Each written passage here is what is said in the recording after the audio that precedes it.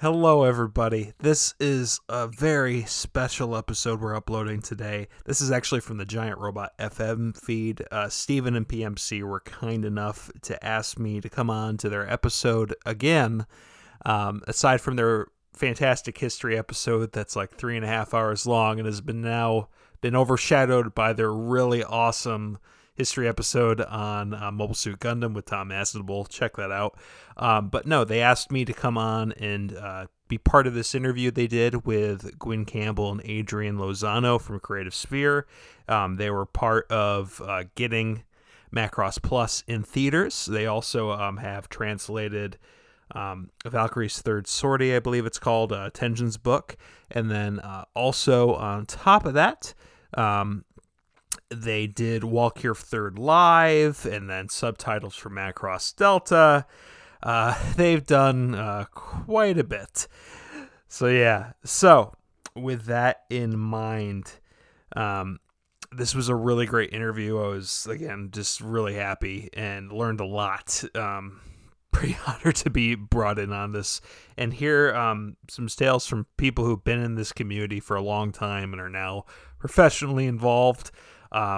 Especially like some things I'd like to mention off the top that I thought were, because I've heard from industry folks I've known for a while that I'm happy that they squashed for me. Was one, Firebomber music isn't a problem. Like, it's on Apple Music and Spotify, so that's great to hear. And also what we were talking about, the right stuff. Adrian gets into that a bit as well from the Macross Plus movie edition episode we did with Steven. Nope, they're not involved. It's just ad placement thing that's involved with Fathom Events. But Adrian will get more into that in this episode. And without further ado, here we go. Here's the interview. Check it on out.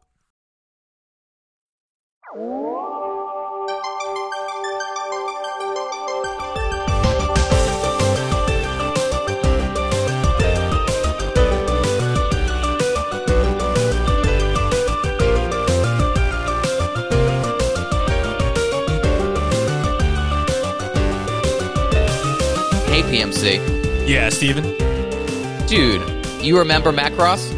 You know, I like the spirit you guys are giving to this, but it seems that you two have forgotten that this is Giant Robot FM, the home for robots super real and, well, too real. All right, so you listeners out there at the intersection of many bits right now, as you can see, this is not our typical Giant Robot FM format. We are joined by many people virtually. Coop, of course, is on. We have a very special Macross-related episode for you all. But before we get to, the nitty-gritty here, well, number one, I also have PMC. PMC, introduce yourself. Coop, say hello as well. Hello, I'm Coop from that show about remembering Macross. Hello, I'm PMC, and I'm still very, very really on Giant Robot FM.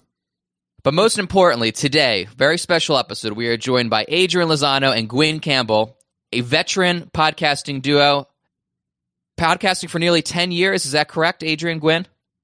We made 10 years last year, I believe. Yeah, Awesome. and then ran out of time to do any more episodes. And in addition to being two veteran podcasters, you're two towering figures in the Macross community. Welcome to the podcast. Pleasure to have you. Before we hit the questions, we want to take a moment to introduce yourselves. You are both very active in the mecha community, fandom community, both on an enthusiast level and a professional capacity.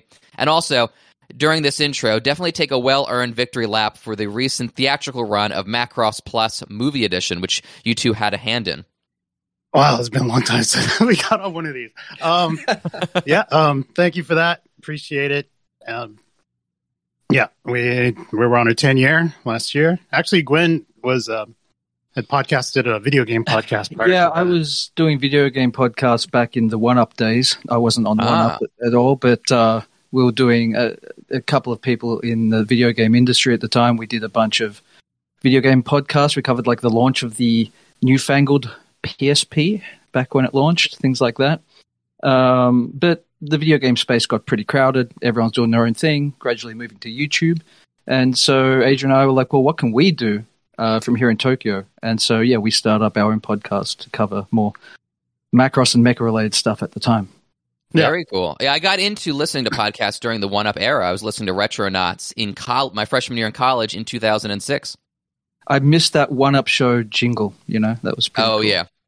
I play that sometimes. I play it sometimes just for kicks. That it's a real nostalgia drug for me, which is appropriate because we're watching Macross Plus, which is drenched in nostalgia.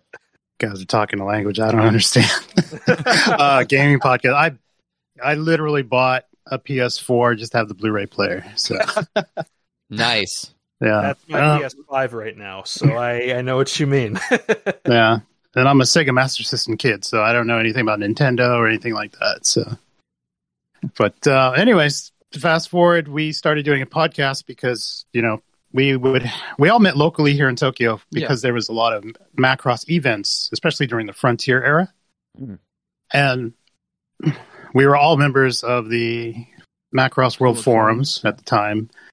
And since we kind of started crossing paths, we all started hanging out a little bit more. And like Renato Rivera, who's also a member of the podcast, he was living in Kansai, so down south. But he eventually moved up here, so he ended up joining the podcast weekly.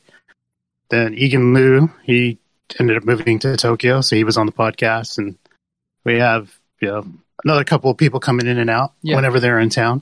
Yeah, I think the inspiration for that particular podcast hit in between the two Macross Frontier movies. Oh, that was the first one, yeah. Right. And then the second movie dropped. And first of all, we wanted to get out there and talk to people about what it was like, and that second movie came out 11 years ago yesterday. And going on from that, we're like, well, what do we talk about? Because with all due respect to what you guys are doing, which is great, everyone at the time had done their episode rundown, whether it be by a blog or a YouTube channel. So we wanted something different. And the one thing we were hearing from the fans online was, well, that's another Macross movie done. Well, now we guess the franchise is going onto hiatus for another 5 years, because traditionally Macross does something every 5 years as an anniversary project. And we were like, well, no, things are just like picking up. Like the fan movement here from Frontier was absolutely incredible. And there were pop-up shops, there were fans holding their own concerts, there were cover bands for Yoko Kanno's Frontier stuff, and plus, there were cafes where people would go every single night and collect freebies and trade and stuff. So we wanted to bring something that couldn't be experienced normally online, that couldn't be downloaded, and that was the experience of living through the Japanese fan culture. That's kind of what it turned into, because we originally were going to go like episode breakdowns. And we had planned it. And the very first one we said we were going to do was Macross 2. And because so many events kept happening in pop-up shops, we had more news updates and actual news to give as far as what was said in talk shows or new toy show announcements. In 10 years, we never did an episode breakdown. We did a few movies, but... just movies like FB7. We would break it down, but it was after we saw it the first time. So it wasn't like watching it. It was all off memory. So that's a real asset, though, because so few fans, of course, have access to these usually exclusively Japanese materials, that to have actually people, English speakers on the ground floor in Japan, again, is a real asset to the fan community. So during that time of running around, I think the other thing that was a really interesting that it happened is the Japanese fandom really took us in. Yeah. I mean, as a group, not as an individual, we all started getting to know the local group here, which they all know the people in Kansai up north, because anytime there's a big event in Tokyo, everyone from every corner of Japan comes to Tokyo. So through that, we got to know some people. And at the time, I did some artwork for a Megazone 2-3 Dojinshi. Cool.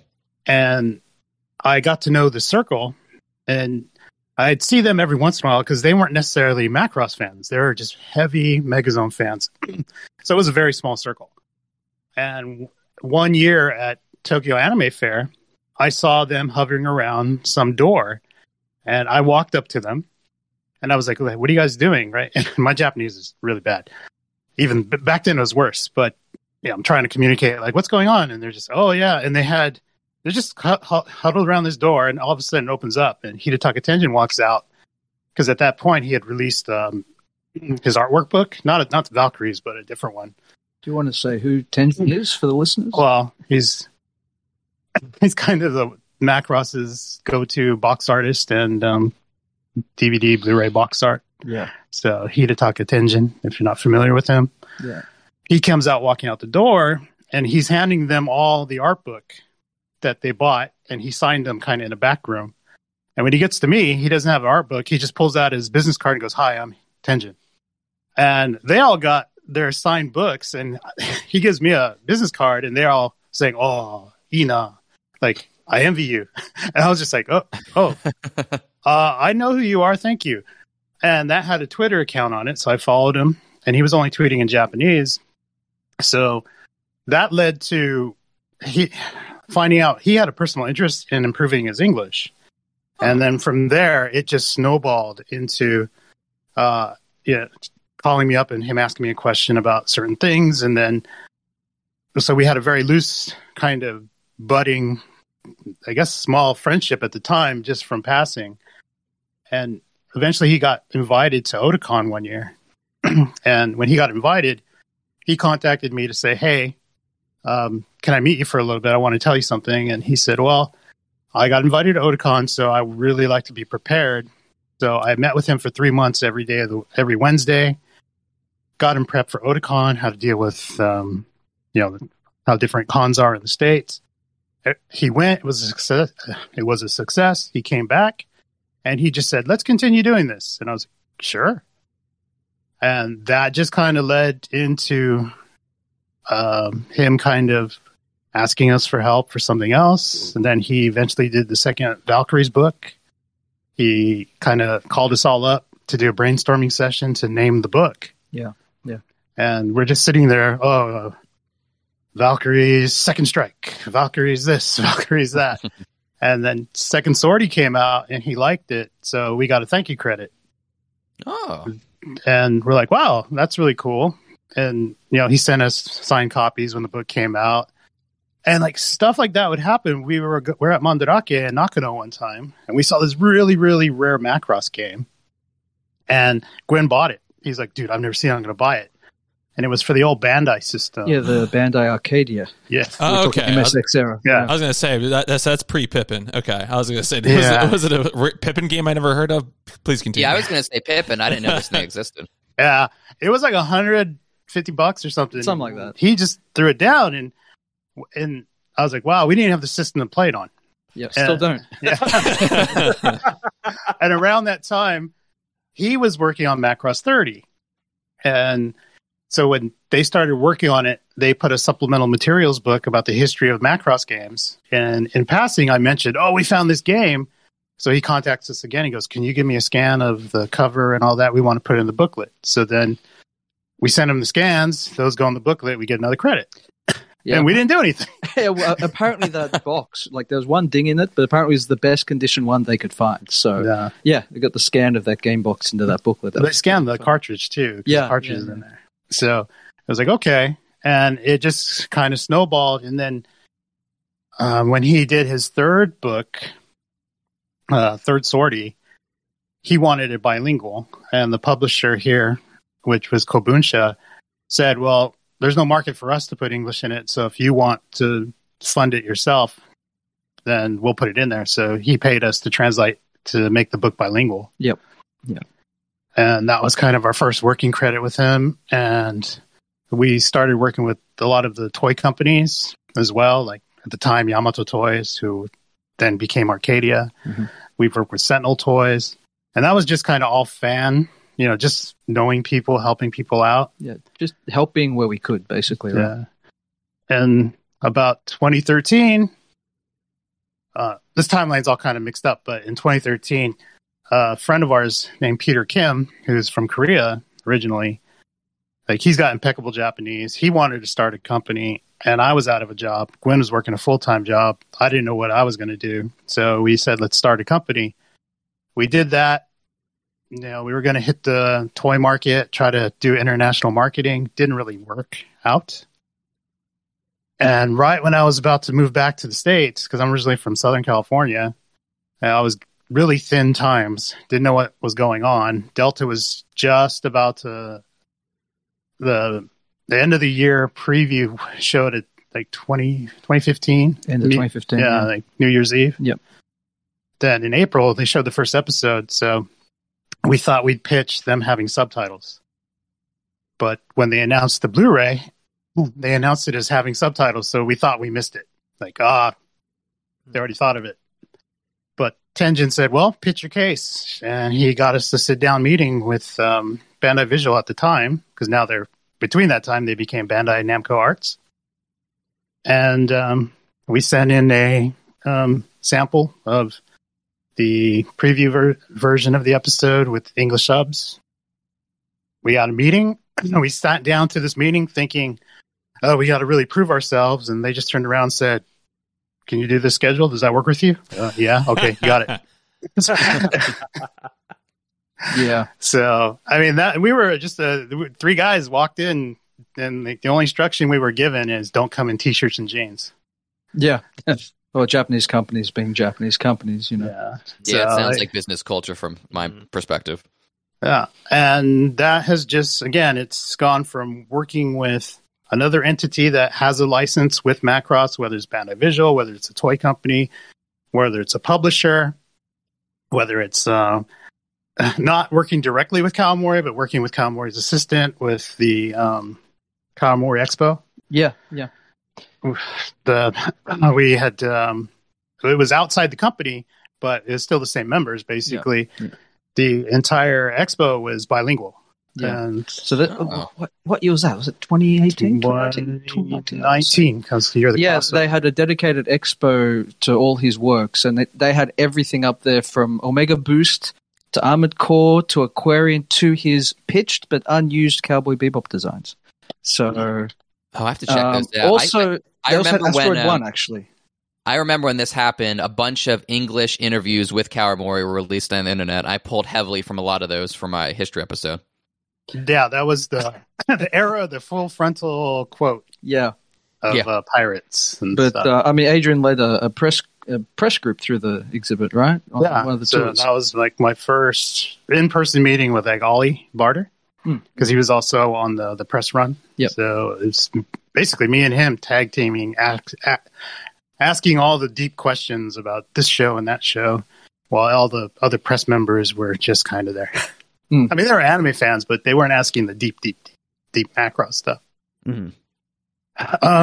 So we were always working on projects that were never directly with Big West. And we finally had gotten introduced to Kaya Onishi during Tamashii Nations. Because actually 5 years ago yesterday was the Valkyrie Third Live concert. And the opening animation was directed by Tenjin. And we also helped with that, providing like 3D model elements, script writing, providing voice actors. Yeah. We're trying to get to this really quick. So without getting like who did what, but that was 5 years ago yesterday. And during Tamashii Nations, I think it was 2019, that same year, I happened to be in the press on press day, and Kaya Onishi was on the floor. And Tenjin said, now I will introduce you to Kaya Onishi. I want to mention who that is. And that is the president of Big West, right? Onishi, Big West. Yep. And, she's very nice, very polite. And it was I gave her my business card. She gave me hers. And it was, what do we do with this? So this was right before 2020, going into the pandemic. And we sent like an email follow-up just saying, we'd really like to work on more stuff. We've done this for Bandai Visual. We can probably help you with this or that. And she said, yes, we'd love to have you come in. Then the pandemic hit. And then in the middle of the pandemic, we got an email from one of the producers at Big West. And they said, can you come in? We would like you to translate something. And we translated a project that never went out. And it was very small, right? And maybe it was a test case. We don't really know what happened with it. And so we always wondered, when's it going to go up? When's it going to go up? And it never went up. And then the second shutdown came through, and we just thought nothing was going to happen. And then we got into 2021. 2021 comes around. We sent her an email. We're not getting a reply. April of 2021 comes around. Oh boy. And then the 9th of April comes around, and the news hit about their, their deal with Harmony Gold or whatever it was. And, Peace is declared. yeah, and we're just kind of thinking, so now what? And I think everyone was thinking the same thing. So, like, what now? So I'm curious, when that happened, what were you guys thinking? I would throw this question to Coop. So PMC and I are new to the Macross world with Plus. I, as an outsider, but like knowledgeable about Mecha and Macross, was excited for, of course, potential future licensing agreements to bring over more Macross to the States. But I think Coop can give a more detailed impression. Yeah. So I was excited. Like, the details of the deal are still a little shaky just from my understanding of it and what I've seen publicized.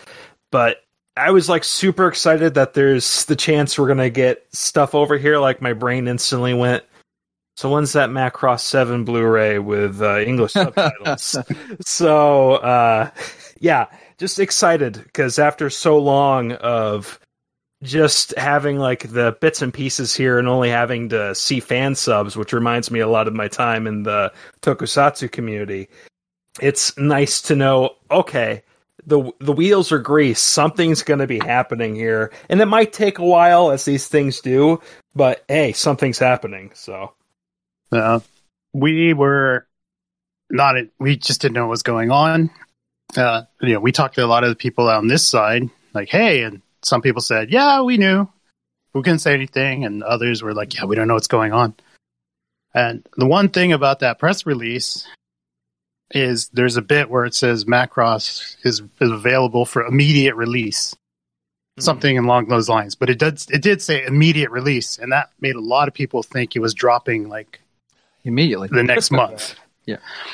So we were getting pinged. What's going on? What's going on? Are you guys working on the new film? We know you guys did subs for this movie or the Delta subs. And we're like, no comment. We don't know anything. And it's COVID. And because of that, everything's shut down. No one's coming in and out of the country. So we use that as opportunity to write a full-fledged proposal of what we're capable of doing. And we sent that off to our contacts at Big West. And we did get pulled into a meeting at the time. And it was with one of their higher-ranking producers who works with Valkyrie. And he's on their weekly show. His name's Hatanaka. And, he brought us on to do their social media stuff on a very low level. So just making sure birthday tweets are in English and stuff like that. Nothing grandiose. And then we started making suggestions for the YouTube channels. And that's when the Uta Macross videos went shared as global. And a brief side note, if you haven't seen those videos, so Uta Macross is the most recent Macross video game. It's on mobile. It's a rhythm game, although there's at the moment 61 Valkyries in it as well. It started up in 2017, so this year it's going to be hitting its 5th anniversary, and that's longer, honestly, than I expected, because most mobile games have a lifespan of 2.5 to 3 years or so. So the fandom's keeping it going, but there's some really good viewer modes where they've got these pretty high quality for a mobile game models of all the singers in Macross, and they can mix and match them and throw some Valkyries in the background. And they're like, well, let's make some music videos out of these and intercut them with some of the anime, which is easier said than done since none of that anime has ever been subtitled before. Except for Delta. Thank you. And the first one they did was a Delta video. So using kind of Jedi mind trickery, we're like, well, since you have the subs that we worked on, well, let us make an SRT file and you just throw them in and they'll have subs. And they said, okay, we can do that. It's easy enough. And that first video had subs. Then a month later, the 7 video is going to drop. And so at that point, we're like, well, now we have to do 7 subs for the first time. So some bits of 7 are finally translated for very short clips. So, Coop, if you remember that opening spiel on Macross 7 that introduces you to the last 20-something years of history, that's not fun to write. I can imagine. That's pretty dense. Yeah. Ooh. So then on top of that, we're trying to think creative, like constructively, like how do we like build ourselves better without saying we can do and not deliver something. Mm-hmm. So we just from knowing Tenja for so long, he kind of taught us like you build it and then you show them. You don't say you can do it and wait for them to give you the okay. That's not what he's saying to do in the case of everything, but he kind of sub it and they will come. Yeah. So for that 7 installment, not only did we deliver them SRT with English subs, we financed and found some, we brought Renato back in the fold, and we asked him to provide Spanish subs for the same dialogue, because we needed to show Big West that there is a fandom in South America and Brazil and Chile and Peru, even though we didn't do it in Portuguese for Brazil, but we had to show them there is a following. And they responded. Yeah. And they came out in droves. Like the YouTube comments, they were just so happy. Yeah. And again, it was, we weren't in a position to tell them what to do. We just said, oh, by the way, here's an extra SRT, just drop it in. So that was the extent of what we were doing at the time. And around March, maybe some of you guys are familiar with this person. His name's Thomas Bateman, and he's formerly of Harmony Gold from the 90s era up until just after Shadow Chronicles, I think. He worked on Battlecry, right? Yeah. He's got credit of the Battlecry game, the Game Boy game. So he was working there, and we're both from Southern California, and I actually started to get to know him around 2005. So I knew him around his last 2 years at Harmony Gold. And since then, me and him have been fairly good friends. So when all this news happened, he was calling me weekly, like, what's going on? What's going on? You guys need to do something. And we're like, we're not in a position to make decisions. We're not in the position to pry. That would make us look bad. And I was on this same setup talking to him, and I'm just getting an earful. And I'm just kind of like, what do you want? Like, what? There's nothing I can't do anything. And Gwen walks into the room, and I'm like, okay, Tom. And he's like, oh, do something. Something's got to be done. Like they're saying immediate. I'm like, I don't know. And because I'm from Southern California, and Stephen, similar to you, I used to work at a movie theater. I worked for, in the 90s, it was Edwards Cinema. Okay. And prior to that was Pacific Cinema, but now they're part of Regal. So, and I went all the way from sweeping floors all the way to running an art house theater in very cool. Orange County, California. And I was really into film, especially being out in the 90s, like in the good Miramax years of film with Tarantino and Hong Kong cinema. So I was really behind that kind of stuff. So I do have a background in film and moving prints, and I have dropped the film print myself. It wasn't Shrek 3, but I've done it. I actually had a dream about threading a movie projector the other night. Do you remember what film you dropped? I don't remember what film I dropped. I just remember luckily it was like on a Tuesday or Wednesday, and it was before the first screening of something. Okay. But I think it was Lion King. That's how long ago it was. All right. It came in late, and I was building it up so fast. I actually, on the build-up table, I missed the inner spool, and it was actually wrapped on the outside of the spool. So when it was getting built up, the entire one reel was entirely scratched. Ooh. Yeah. So we had to get a Lion King replacement reel. Back in the day, we had so many complaints and refunds, but I think that's worse than dropping a print because I had to throw you under the bus, but I would say so. Yeah, on a Friday, opening day. Ooh. That was my worst thing. But and I've been back. Obviously, I go back and visit family and friends. And on 2 of my trips back in the last couple of years, I caught not the recent one, but about 6 years ago, they did Transformers the movie at Fathom Events, and I went to go see it at Universal City Walk in LA. And they gave out like posters. And then in 2020, right before COVID, they did John Carpenter's The Thing anniversary. And I caught that. And that was like on a Thursday. So as Tom was just yelling at me, like, oh, do something, do something, do something, Gwen walks in the room, and I just said, enough. Stop telling me to do something. You do something. Get me on a call with Fathom Events. Till you do that, shut up. Because I'm here, there's the time difference, and I'm like, you're the one that's pushing. You do something, don't expect me to do it all. And I think it's within 3 days. Mm-hmm. I got a call, and Tom says, we have a Zoom call with the marketing director of Fathom Entertainment, or Fathom Events. And now that we're caught up, I'll talk a little bit slower because I know we're trying to beat the clock. So don't worry, you hit a lot of our questions. Yeah, so you've already answered a bunch already that would have been asked. So and better to do it, with the way you presented it. So that is how it started, and that was the start of like a 5-month journey. Yeah, because that happened in March of 2021. Yeah. So, is there any questions you want to ask before we go forward? Or? I actually wanted to ask one thing, because you're talking about the community in the Macross community in Japan. I wanted to know what's your take on Macross's popularity, because as someone who exclusively looks at the mecha community in the West, I think my perception's a little murky as to how popular Macross is actually in Japan. I would assume it's quite popular. When I was doing some history research for the Macross Plus episode, I discovered that Macross Ace was a thing, clearly modeled after Gundam Ace, but only 9 issues were produced before it came to an end. And I was wondering if this is indicative of the popularity at the time or currently. Do you want to start back in? Where do you want to start on that kind of question? I mean, I can.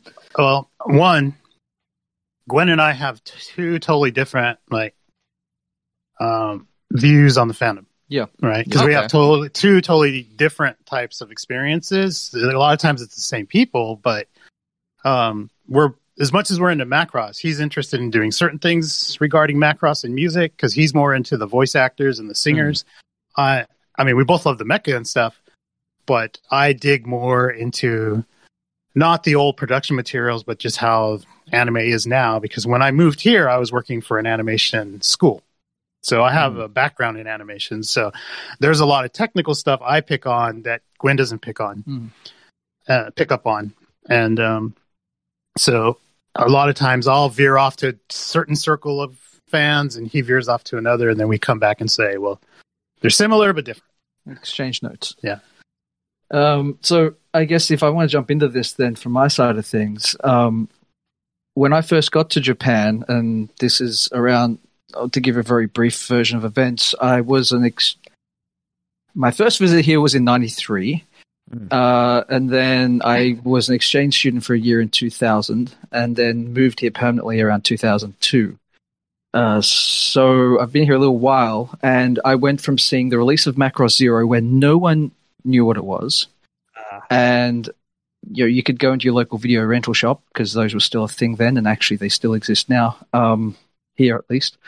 And that was the only way you could get your hands on it, really. But I did have one experience where my boss at the time, his wife remembered who Fokker was, and the fact that Fokker was in Zero had her really interested in watching it, which was kind of cool.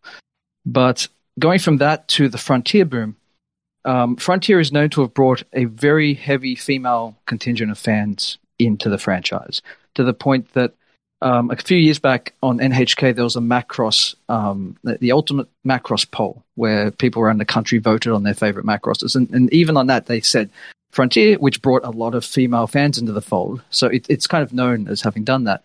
So my perception always was that from Frontier, we got far more females into it. But as with most anime, I find my knowledge and views from stuff before my time in Japan is tinted from what I could get through the filter of English-speaking news sites and fandom and magazines at the time. And going back into it, like even with Macross Zero, I talked to some fans here who went to talk shows when Macross Zero came out, and they said, they would have mostly girls in line for the talk shows because they all loved the voice actor, the male voice actor for Shin in Macross Zero. And then you go further back, and for other franchises from Yamato to the original Gundam, there is this almost... Recently, it's been coming to the surface, but almost this secret hidden history of how female fandom has kept anime afloat, mecha anime in particular, in Japan for many years. But did you want to jump in, Adrian? Or? I was going to keep going. Keep going. No, I won't stop if I keep going. Similar to Gwen, he's been here longer. I arrived in 2005, I think just after the last volume of Zero came out. Mm-hmm. But at the time of Zero's release, there was two fighter OVAs that were coming out, and that was Yukikaze and Zero. Oh, Yukikaze. So I came out when everyone was waiting for that final episode of volume of Yukikaze. Mm-hmm. And that's how, because at the time, Tom Bateman was really like, I need that last volume, because they were on Shadow Chronicles or whatever, and the same studio was working on it, from Korea. He was always like, can you give me the last volume? I'm like, it's been delayed. So that's when I got here. But my first experience was I ended up going to Wonder Festival for the first time. And at the time, they had a thing called the Macross Museum. And I went by myself. I didn't know who Gwen was. I didn't know who Renata was. I don't even think I was on the forums at that point. I went to an event I'd always heard about, and they had the Joy Sound sessions where, for the fans, you can sing like 2 minutes of a song, and then you raise your hand, get picked, sing again. So I'm just there by myself, and I kind of just rose my hand. I got picked, and I chose Try Again, because the only reason I know that song or can kind of somewhat fake sing it in Japanese is I played the hell out of VFX1. On the PlayStation? On PlayStation. Back when PS1 was around. And a lot of people say it's a horrible game, but it has the Milky Dolls, so it's forgivable. and I used to have the old bootleg SM Fireball Macross 7 bootleg CDs that I thought were legit because they had OBs back. So I used to listen to Macross 7 in the car. So I was always mumbling Japanese so I can fake it. And I only have to sing like a minute and a half of the song. So I sang it, and I felt embarrassed. I walked away, and literally 2 guys walked up to me and they said, "Where are you from?" I'm like, "America." "Well, why do you like Macross?" And the guy spoke English. It wasn't Japanese. And I was like, "Oh, I do." And he's like, "Oh, okay. All right." And they just kind of looked at me like, "All right. Okay. Well, we're kind of like the local group, so see you around." And after that, every time I went somewhere, that group would come up to me and be like, how are you doing? How are you doing? I was like, "Oh, that's cool." And then I got to know their name and start talking to them. And I was always standing around them, not understanding them half the time, just like, well, at least I have people to hang out with. So I'd be like this loner foreign guy that was towering over them. Just kind of like, at least have people to hang out with. And when I joined Macross World in 2009, they had the launch ceremony. And during the launch ceremony, they had a stamp rally. And if you bought the stamp rally card and went to a bunch of these shops, and if you got all the stamps, you could turn in that and you would get a launch ceremony poster. And it was artwork of the SDF-1 by Tenjin and Cheryl and Ronka by Risa Bata, and then the middle one was Mikimoto Minmay. But it costs money to get the raffle ticket, do all that stuff. And it takes all this time to go around and then go and turn it in just to get one poster. And I was dumb enough to go on Macross World and said, "Does anybody want me to run this gauntlet for you guys?" And I had got 30 requests. Oh boy. So I said, "All right, I've got nothing else better to do, and I don't have any friends at that point." So I started doing it, and all my Japanese friends noticed. They're like, "Okay, all right." But here, the thing is they weren't interested in the poster because they all got theirs. But for the stamp rally, you have to go and try different types of, like, if you say you go to a restaurant to get one stamp, but they have 3 different themed ramen dishes. Yeah. So the only way you can eat all 3 is if you try each one.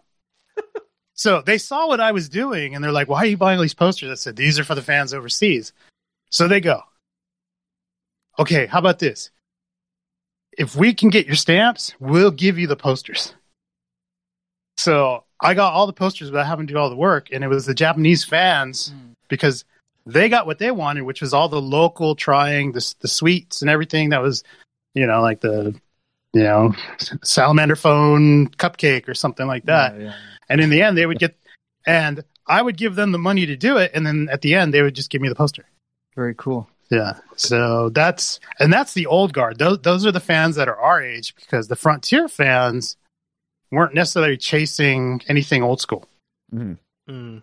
But since then, with Frontier and Delta, that Delta young age group has now the drinking age, and there's a whole generation of Frontier fans that are just going to anti-sound clubs and, living the life. There's a reason there is now a full series of Macross Frontier pachinko machines, because the audience that grew up with it are old enough to play pachinko. Yeah.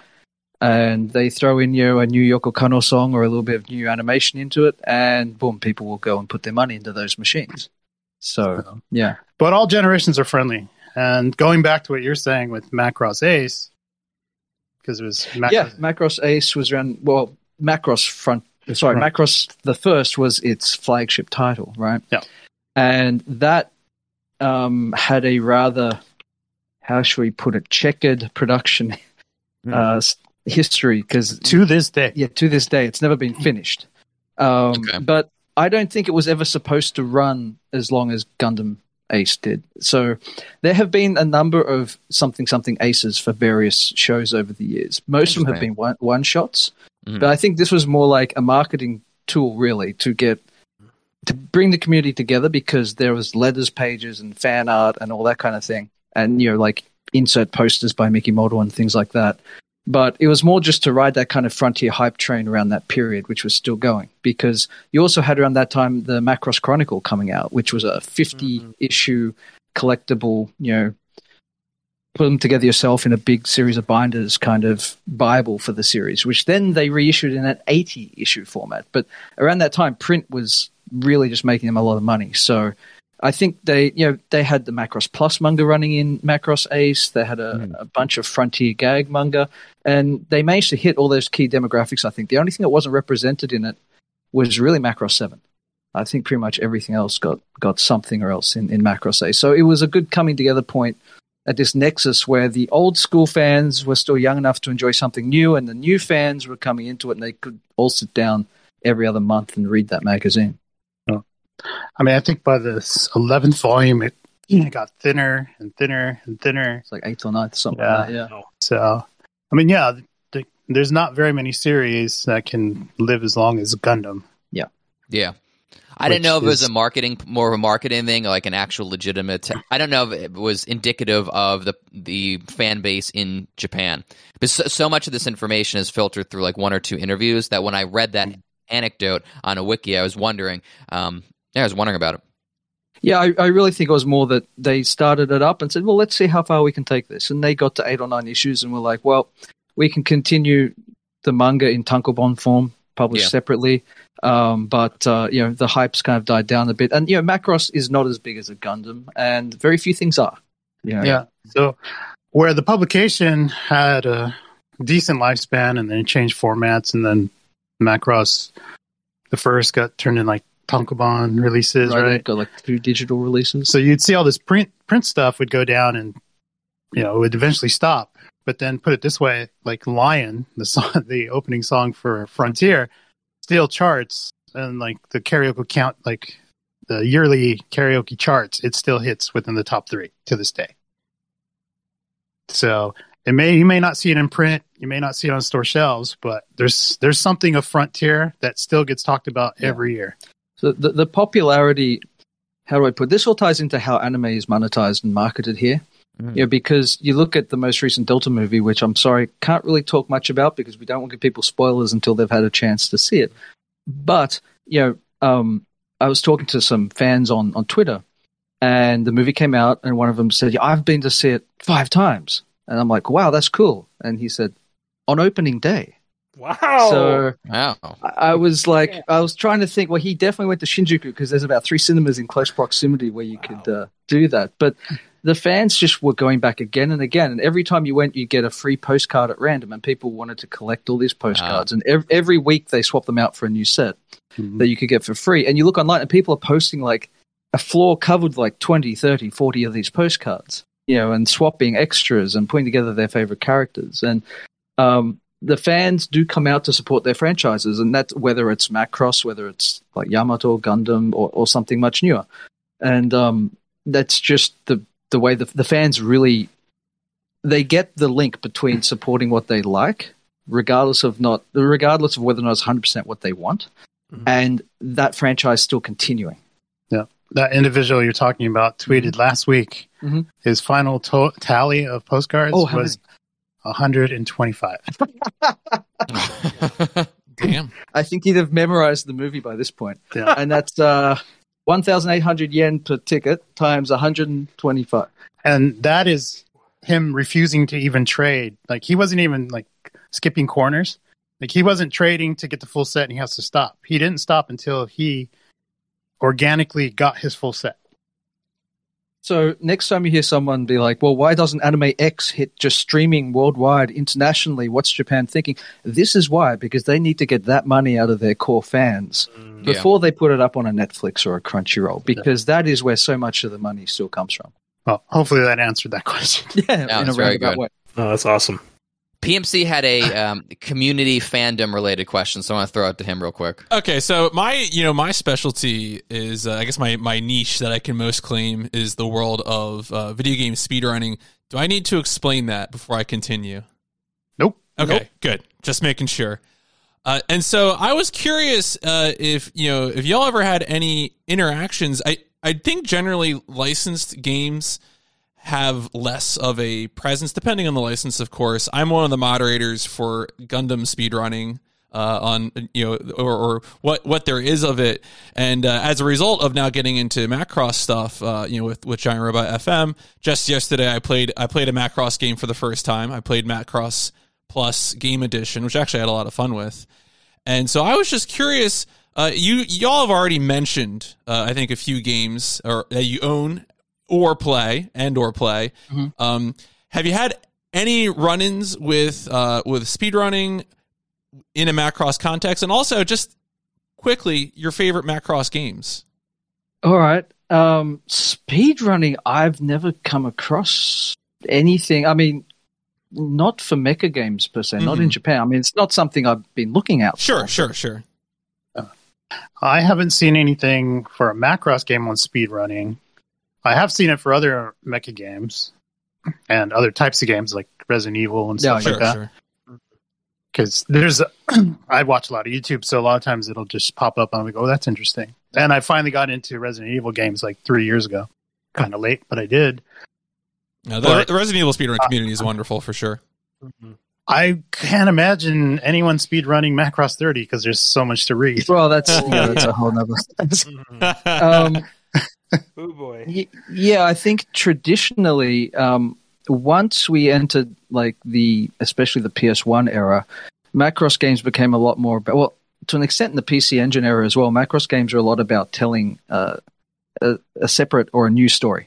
Like, they were a really good way back in those days to bring a new piece of content to the world building that might not have gotten the budget for an animated iteration, right? So that's why you get the infamous Aegis Fokker in VFX 2. Like, is he Roy's cousin, son, clone? Who is he? No one knows, but everyone wanted to know, so they played the game, and the game didn't tell them. But but because they're so narrative driven, they don't really lend themselves that well to speedrunning. I mean, how's your experience with Macross Plus Game Edition?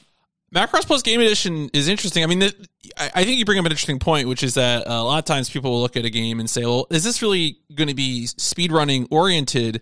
A game like Macross Plus Game Edition, where it's a lot of the clips from the film and OVA compressed onto a PS1 disc, interspersed with these 3D fighting battles, doesn't necessarily jump out at you, but of course what you're doing is you're optimizing what you can, which in the case of Macross Plus Game Edition is how can I maximize damage, how can I avoid all of the context.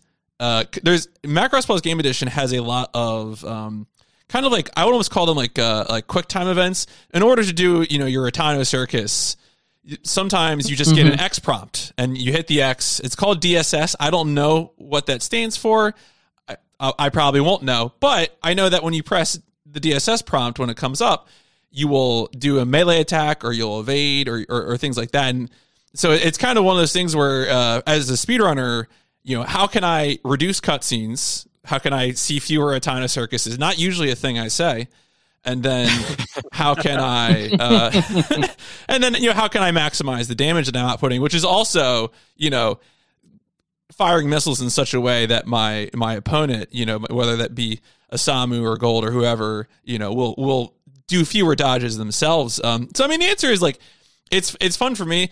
With speedrunning, usually the ultimate answer is like, you're going to have the most fun speedrunning, whatever you like playing, period. Like I want nothing to do with 2D platformers forever for my whole life. And that's why I'd rather play something like Macross Plus Game Edition, even if on its face, it doesn't seem like an optimal speedrunning game. Well, to answer the second part of that question, I guess I've got two answers for it, which I'll be brief in. Personally, my favorite Macross game is Macross 30, just because it brings the bulk of the cast from all the series together. And it's got a wonderful amount of Valkyries you can fly, and you can do what modelers have been doing for years, which is take a VF-1S with a strike cannon and then put another strike cannon onto it and have double strike cannons, which is basically means your Valkyrie can do a Kamehameha pretty much. If you're native level 2 Japanese. Well, that's the thing. It's very narrative heavy and there's a lot of menus. So it's a hard recommend, even though I like it. As far as something that's easier to get into, there were 3 Macross games on the PSP by the same developers, Macross 30. So there was Macross Ace Frontier, Macross Ultimate Frontier, and Macross Triangle Frontier. Macross Ace Frontier and Ultimate Frontier follow the same development pattern that VFX1 and VFX2 had, in that the first one almost feels like it's kind of unfinished. Macross Ultimate Frontier has everything in the kitchen sink. It is ridiculous. You can play pretty much anything you can think of. And there are some cutscenes, but all the storylines just follow the stories of their respective series. So you can just skip through them. There's also an ad hoc co-op mode. You can play with someone else so you can get through missions quicker. And just the amount of flexibility and variety is just a bunch of fun. Unfortunately, they're locked onto the PSP. I have played them on... You can get a TV output cable for the PSP, so you can play it at that same resolution on a very large screen, which has its drawbacks. But look that up. You can get that game for maybe $10 at this point in time. That's not for physical media in the year 2022. That's not bad at all. Yeah. Games for me is PS1, VFX1. Didn't finish VFX2. Gave up on M3, but I downloaded it through the IRC like GD-ROMs back in the day for my Dreamcast. GD-ROMs, the most copyable media ever put on for a video game. And I got we all got copies of Macross 30. He played it. I just put it on the shelf because we got the thank you credit and watched him play. And the only other game I play is Uta Macross. And I haven't even played that in over a year. I just haven't had time. But I mean, that's a fun enough game if you like Macross music and you want to mess around with rhythm games. But it's not. There's mecha in it, but there's no mecha heavy things, except for 1 year they did for April Fools. They put a side scroller in for like a week. Yeah, they do some really cool April Fool's stuff with it. So, as far as games, that's pretty much where it's at. No, I mean, I appreciate it too. I mean, some of these games I already heard of. Actually, I think Coop and I were discussing the PSP games just the other day because we were talking about ArtDink, the developer who's been around forever. And then also M3 has come up on my radar a few times as well because PS1 Dreamcast tends to be my wheelhouse, to be the kind of games that I want to play. Again, I'm a huge Armored Core guy from that era. So, that kind of stuff is definitely interesting to me. And because I'm literate in those games, it matters less that I can't read half the text. Go ahead. I was going to say, if you want the most faithful game, go for the PlayStation 2 Macross game by AM2 out of Sega. You can pick either the TV story or the Do You Remember Love story, and it controls a lot slower and different if you're used to ArtDink titles, but they really capture the story of it and all those glorious chunky PS2 polygons. Cooper, you going to say something? Yeah, I was going to say, I'm interested to see if you do get around to playing Delta Scramble, also another Arctic game, because I had some fun with that, and then it's like, oh, I'm going to play through these missions, and this is cool and all, and then I think I got really busy with working, like, my Vita TV turned into a dust collector for a bit there. Didn't everyone's? A little bit. I will say, I have set all my Armored Core speedrun records were set using a PS TV, so I got some use out of it. Okay, Nice. That cost an arm and a leg now, right? now it does. I got it for like $80 with a PS3 controller when I bought it. It was a great deal. So I got it for $25 at a secondhand store, I'm and beat. then when I was moving, I sold it for way more because I needed the money. But I was this works well into a question I have, because being a speedrunner, emulators are a big thing, part of what you do, and I know Adrian's a big fan of emulators, a specific emulator, Long hair emulator. Yep. Mm-hmm. And I got to ask, because for years, and if I'm correct, you've been known as the world's #1 Macross 2 fan. And Here we go. And I gotta know, what makes Macross 2 work so much for you? Was it like the original release on DVD back in the States for the movie? Or stuff with friends? Because for me, like, it didn't work for me, but I kind of want to go back to it, especially hearing about how much you guys love it, and also your experiences hanging out with Takayama-san, who played Hibiki in it. He sounds really cool and interesting. It's taking me back. I'm going to keep it short, but call me back when you do the Macross 2 episode. Okay, just to be really, really quick. My first anime convention, if you want to call it an anime convention, was RoboCon 10, which was also put on by Tom and Dennis Bateman. And that was, back in the 80s. And that was my first con where I went specifically because I was a Robotech fan. And when I was there, I bought a bunch of Macross import books because that's mainly what they had, because I already owned Art 1 and that was all there was to buy.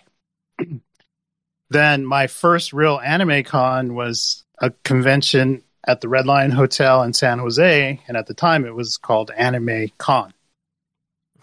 And I went there, and that was the first and last Anime Con, and then it became Anime Expo. And both years, Mikimoto was a guest. So I was still kind of especially in 1992, all I really had a connection to was Robotech from growing up with it. So meeting Mikimoto, I have Robotech in my head's like every reference is going to be that to his interpreter. So I went there, and in 92, I think it was Animage had announced that there was going to be finally a sequel to Macross 2. And US Renditions was kind of the first company to where everything now they keep saying, simulcast the new anime. So it drops in Japan on, midnight here, 3 hours later, it goes up on Crunchyroll. Well, for Macross 2, it was one of the first, as far as I know. It was in production in Japan, and they were lining up the release for the US in tandem, right?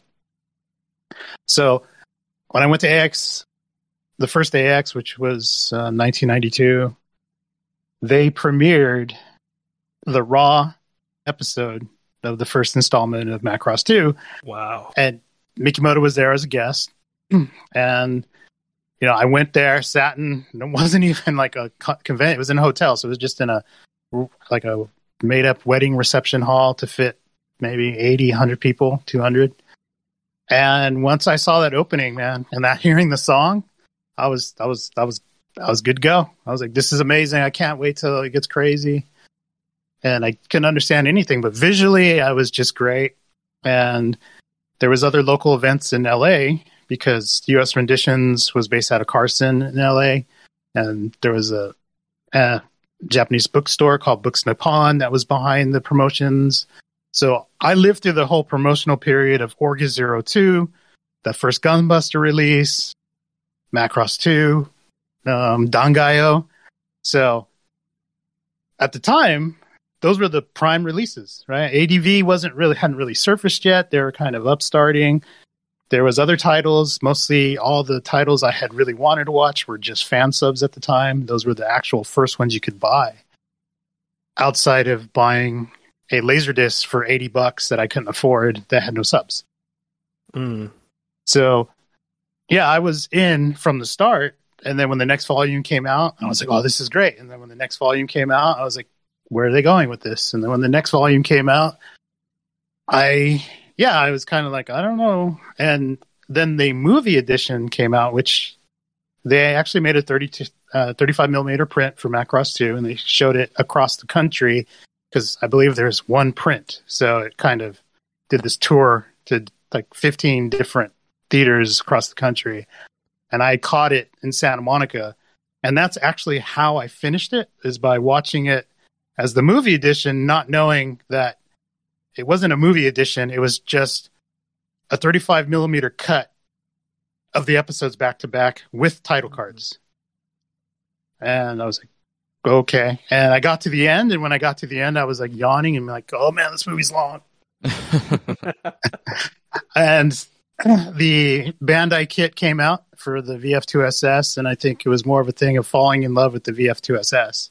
Mm. And that's always kind of kept me going. And because of that, I've always kind of championed it. Mm. It has its flaws, but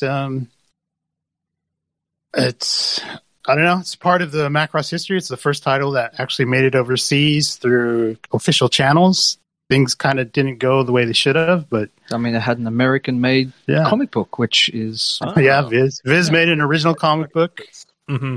And I think I'm sure that stood the test of time. Oh god, Hibiki cosplaying as Sailor Moon. Yeah, but come full circle, regardless of it has been made official as of last September, mm-hmm. announced in Continue Magazine, Volume 73, I believe. It is now officially back in the timeline. Not as an entity as far as because it's in the timeline as a property of Big West, but the new Macross timeline now ends at 2092. Yeah, yeah. And it's been included in a bunch of exhibits, right, that were happening in the years leading up to Corona hitting, right? Yeah. But I mean, to give you a short answer, for me, I feel that, I have a nostalgic connection to Macross 2, but I always feel it's this show where its parts are better than the sum of it. Mm-hmm. So there are nuggets of things I love now. I love Mickey Mottle's character designs in it, and I love the movie. I love the music. And I know you guys have spoken a lot in connection to Macross Plus being almost like a pseudo version of Bebop, right? A lot of that talent getting their first try. Well, Shiro Sagisu, who did the Evangelion soundtrack, did the OST for Macross 2. So, and then I think he went and did Godzilla. And so a lot of the background music in it has these core musical elements, which I really hear repeated a lot throughout Evangelion. Yep. So in that respect, it's really interesting. But I also think the actual pop in Macross 2 is really interesting as well, because while Macross, outside of Macross 2, always tries to capture some musical trend of the era or project into the future what musical trends will be, 2 was just like, we're going to make some cool J-pop. And it kind of worked. It's just, I find its vocal tracks really stand the test of time. Yeah. And then two things to lead back into Plus. One, Yamazaki, I believe, the voice of Isamu, played an uncredited voice role in Macross 2. He says he doesn't remember what credit it was or what character, but he played like some bridge operator. And this one's just a far stretch, but Macross Plus, they have Bryan Cranston as the voice of Isamu, who later was in Breaking Bad, won an Academy Award, all that kind of stuff, who went on to play Trumbull in the movie Trumbull, his role was playing the screenwriter of Roman Holiday. That's true. And it all comes back. Time's a flat circle. I forgot saw that that Trumbull wrote Roman Holiday. Yep. I saw that on a flight back home because I don't believe it came out here in theaters. So I saw it and I just like, oh, a Cranston movie. I watched it. I was like, oh my God, it's about Roman Holiday. This is amazing. Yeah, I was going to say, you watched Trumbull on the flight home, not Roman Holiday, correct? I That'd actually be saw that wild. movie. That would be wild if Roman Holiday was playing on the plane. No, it wasn't. But it's on Japanese TV religiously. Audrey Hepburn is like such an icon here for every generation. So Interesting. Breakfast at Tiffany's is always on. Roman Holiday, a bunch of her other movies. Mm-hmm. That I never- and Back I to the never- Future is always on a big deal. Yeah. Really interesting, because of course this is my perspective is filtered through the West and what we're alerted to in interviews and through social media. But like I know Columbo's huge in Japan, or at least was huge. Twin Peaks, of course, is huge in Japan. But those are the two big shows that I know of. I didn't know what other properties made in America really resonated over there. In 2005, it was all about 24. Oh yeah. All you Really? hear was that stupid doot, doot. A counter. I I'm so hated it. sorry. Oh, I remember those DVD commercials where they're like, "Oiwa chaku pawa da da da da da da da." I heard a lot of those back in the day too. Yeah, there's certain movies that are interestingly get. And one of the things I ran away from when I moved here was like, yeah, I was an '80s kid, but I grew up and still watched a lot of animation in the '90s, like Batman animated, Transformers, Beast Wars, and like shows like I watched Small Wonder on occasion and stuff like that. But the one show I could not get into was Full House, and I just couldn't. No matter what, I've heard Full House is huge there too. Yeah, I moved here. Nope, you can't get away from it. I thought I got away from Full House, and that was totally wrong. Was Where Bob you live. Saget's death publicized like in Japanese press? Like, was it a big deal in Japan? I'm sure it was in It was probably Entertainment news? It would have. Yeah, Yeah. it wouldn't have made like the regular TV news. I don't think. Yeah.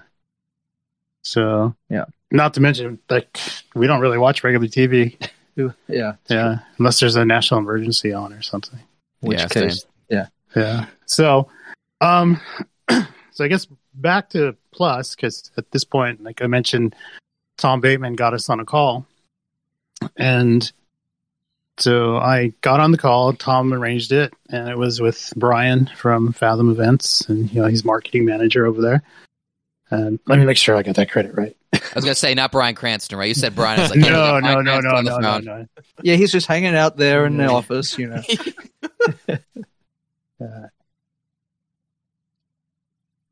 This. So, and we were on a call, and we introduced ourselves as we're currently working with their Big West on their social media, and we wanted to use it as an opportunity to kind of, tag team or do a collaboration to pitch the idea of bringing a Macross film to Fathom Events. At that point in time, we had no idea which one, and the email came back and like, oh yes, we'd love to talk to you. Tom set it up. We got on there, and as we're talking, we're explaining all our history, everything, and when they announced the whole thing in April, they also had put out this. Big West put out a link to a Google Doc for B2B inquiries.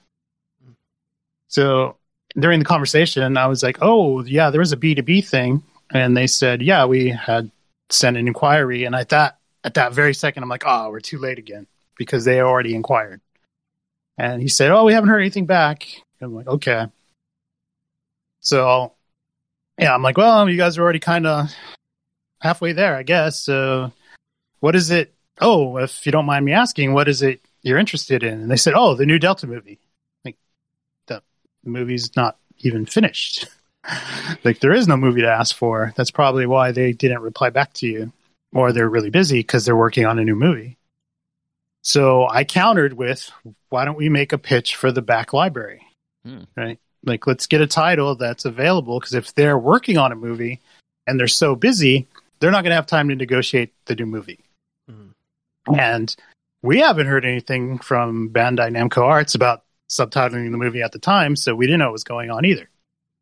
So, he said, yeah, let's put stuff together. And that led to a couple more calls, which led to brainstorming. And we put a bunch of information together on our side, because the best thing that was going to work in our favor was to make a presentation Big West would be familiar with, and not just some Western idea. Mm-hmm. And back in 2013, Big West went and took all their Blu-ray titles and showed them in theaters. So we saw Frontier Shooty Star version in the theaters, which was originally just a Blu-ray special release. Parts 1 and 2. They showed Plus. They did an all-nighter of Macross 2 in theaters, right? In pouring rain. Pouring rain theaters on my birthday. Turned out to be on my birthday. We went there from midnight all the way to 4 a.m. And it was because the original, that 35 millimeter print that I saw in Santa Monica and that made the rounds in America, that only had the intro at the beginning, and then it was just the title cards, and then the movie ends, right? Mm-hmm. This time I got to see the intro 6 times on the big screen in one evening, and that made it worth it. And yeah, it was a full house, but it was quiet. It was pretty, there was like no big cheers or reactions, but so we use that as kind of the pitch. So I did all this information digging, old websites, and taking all the dates and stuff when it happened, which theaters in Japan, and I give it all to Gwen. I said, okay, now put this in a Japanese proposal, Gwen. Because enter 10 years plus of working for Japanese companies. Yeah. So yeah. There's not really much I can do with that segue. It's like, yeah, I made a document, and we refined it, honed it, and Japanese business tends to approach things differently. I mean, I won't get into it because that's an entirely another series of podcasts, but there's a certain density to Japanese business presentations that they want. And whereas in the West, PowerPoints and whatnot are more like an indicator of what you're about to talk about. In Japan, they want every single word, graphic, chart, figure on that slide to prove you've done your work. So a lot of Western proposals I see for stuff in other jobs I've worked just don't make it past lower level approvals because they look like the person hasn't done their work. So formatting things into a visual language that businesses understand here is an important part of like working at a company. And so, yeah, I took all the stuff Adrian had and we threw it into a document and refined it, and then he sent it back. It was a craft. Like he spun gold kind of thing. Like cotton into gold. Like you don't just make a document and send it. There's a method to the madness. And I've seen him do it for his other work, in passing. And it's nothing I could figure out. There's a way you have to present stuff. Where like in the States, you would give them all these graphs and, percentages and stuff. It's not the same. It's a totally different type of style. So he crafted this thing and gives it back to us. And then we have Peter, our third member, go and make sure that the Japanese is native as possible. And we send it through. But we give it back to Fathom, and then Fathom sends it because we're the small fish in this pond. So we write it for Fathom. We're mentioned in it, but it's mainly Fathom's pitch. Mm-hmm. And they send it through. It takes a little bit, and they eventually get back to us. And they get back to Fathom, and they said they're kind of, what is this? What is it you guys want to do? Maybe something can be done. And we're trying to figure out, well, what do we start with? And I initially was thinking frontier movies. But thinking about it, well, what if it doesn't sell? Then that's Frontier Movie 1 and we never get to the second one. That's not good. And there's only one Delta movie. The Macross 7 movie really isn't a movie, so that's not an option. No way is it going to be FB7. And at the time, it was like, I think Plus would be the perfect one to go for marketing-wise for 2 reasons. Obviously, when this was all going on, the theaters were closed because we're talking, this is April. Theaters haven't reopened. Mostly things were shut down. So Fathom didn't even know if when this could happen. They were saying, this might not be 2022, but let's keep the ball rolling. And there was this other movie that was slated to be released in November of 2021, which would have been the perfect marketing tool to get the trailers out by. And that was Maverick Top Gun. Oh. So we set our sights to get the trailer announced and out by Maverick. And that really helped because that finally kind of gave us a timeline. Like, okay, we got to get the trailer out while people after Maverick's release so that they see this trailer while they're waiting for Maverick to start. And that was how we kind of pitched it and was decided on Plus. Big West signed off as far as, okay, let's talk about that. That whole conversation is internal between Big West and Fathom Events as far as, them working out all those details. Once that was worked out, we were brought back into the fold because now we have to market it. How are we going to do that? And so we start reaching out to, conventions to do cross promotions and social media pushes. But it was very hard because, the negotiations are still going on, but we got to make movement. But we don't know if the theaters are going to be open. So it's very hard to talk to cons and potential marketing partners to say, well, there's this movie that might come out. Maybe. So can you help? And it's dealing with a popular mecha space franchise. Okay. When's it going to come out? No, well, it might be this day. We don't really know. So we had a lot of calls going back and forth with people to help with marketing. And a lot of them really got behind it. A lot of the cons did. Otakon, Anime LA. The support was great. Yeah. And so they were ready to go. But it was unfortunate because we probably could have got more. But because we had so spotty information and no real dates to give them, they couldn't help but not be there. But as we got closer, things were looking brighter. And as we got around to October, the first trailer got done early. So we were sitting on the trailer and we were wondering, what can we do? So we were able to work out an agreement. And Fathom had asked if they could show the trailer at a Super Dimension convention in Torrance, California. I think it was October 23rd. So they showed the trailer, like typical con announcement kind of thing, but it's a small con. It's just Macross centric. And it was like the first one after lockdown opened up. So they showed the trailer and said, hey, everyone go on Twitter. It's been announced. And Fathom made the first announcement.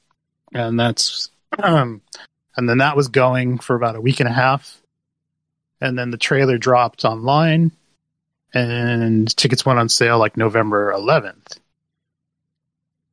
So tickets went on sale. Social media presence was there. Everyone was kind of commenting. And it was looking good because we were getting a lot. Obviously, we were looking at Twitter like 24 hours a day. And we were happy to see a lot of people going, oh, I can't wait to see this. I can't wait to see this. Or people saying, oh, social distancing. I'm not going to go risk my health to go see this. So it's kind of like, oh, man, if it wasn't this time of year or what's going on, it'd probably be massive. But one of the things we noticed was there was a lot of younger fans saying, if I go and watch this, can I understand Macross because I never watched it? Most people that replied to them said, you don't need to know anything. It's a side story. You can go in, and by the end, if you like that, you can decide from there whether you want to check out, 7 at some point, or Frontier, or Zero. So there's for Plus, outside of Moe factor, there's something for everybody as far as just entertainment. And that gives people the ability to go and try to go and watch Macross and see if they like the different installments. I don't think across the board they'll like it, but I think it'll open it up. And we were hoping that was going to be the case. And we got into the first week of sales. Things are good. Then we were partnering with Anime NYC. Anime NYC and Bandai did a fairly large promotion with the 29, like across the big billboard of a booth and showing the trailer. like Anime NYC went above and beyond. They were actually going to do so much more, but there was no time.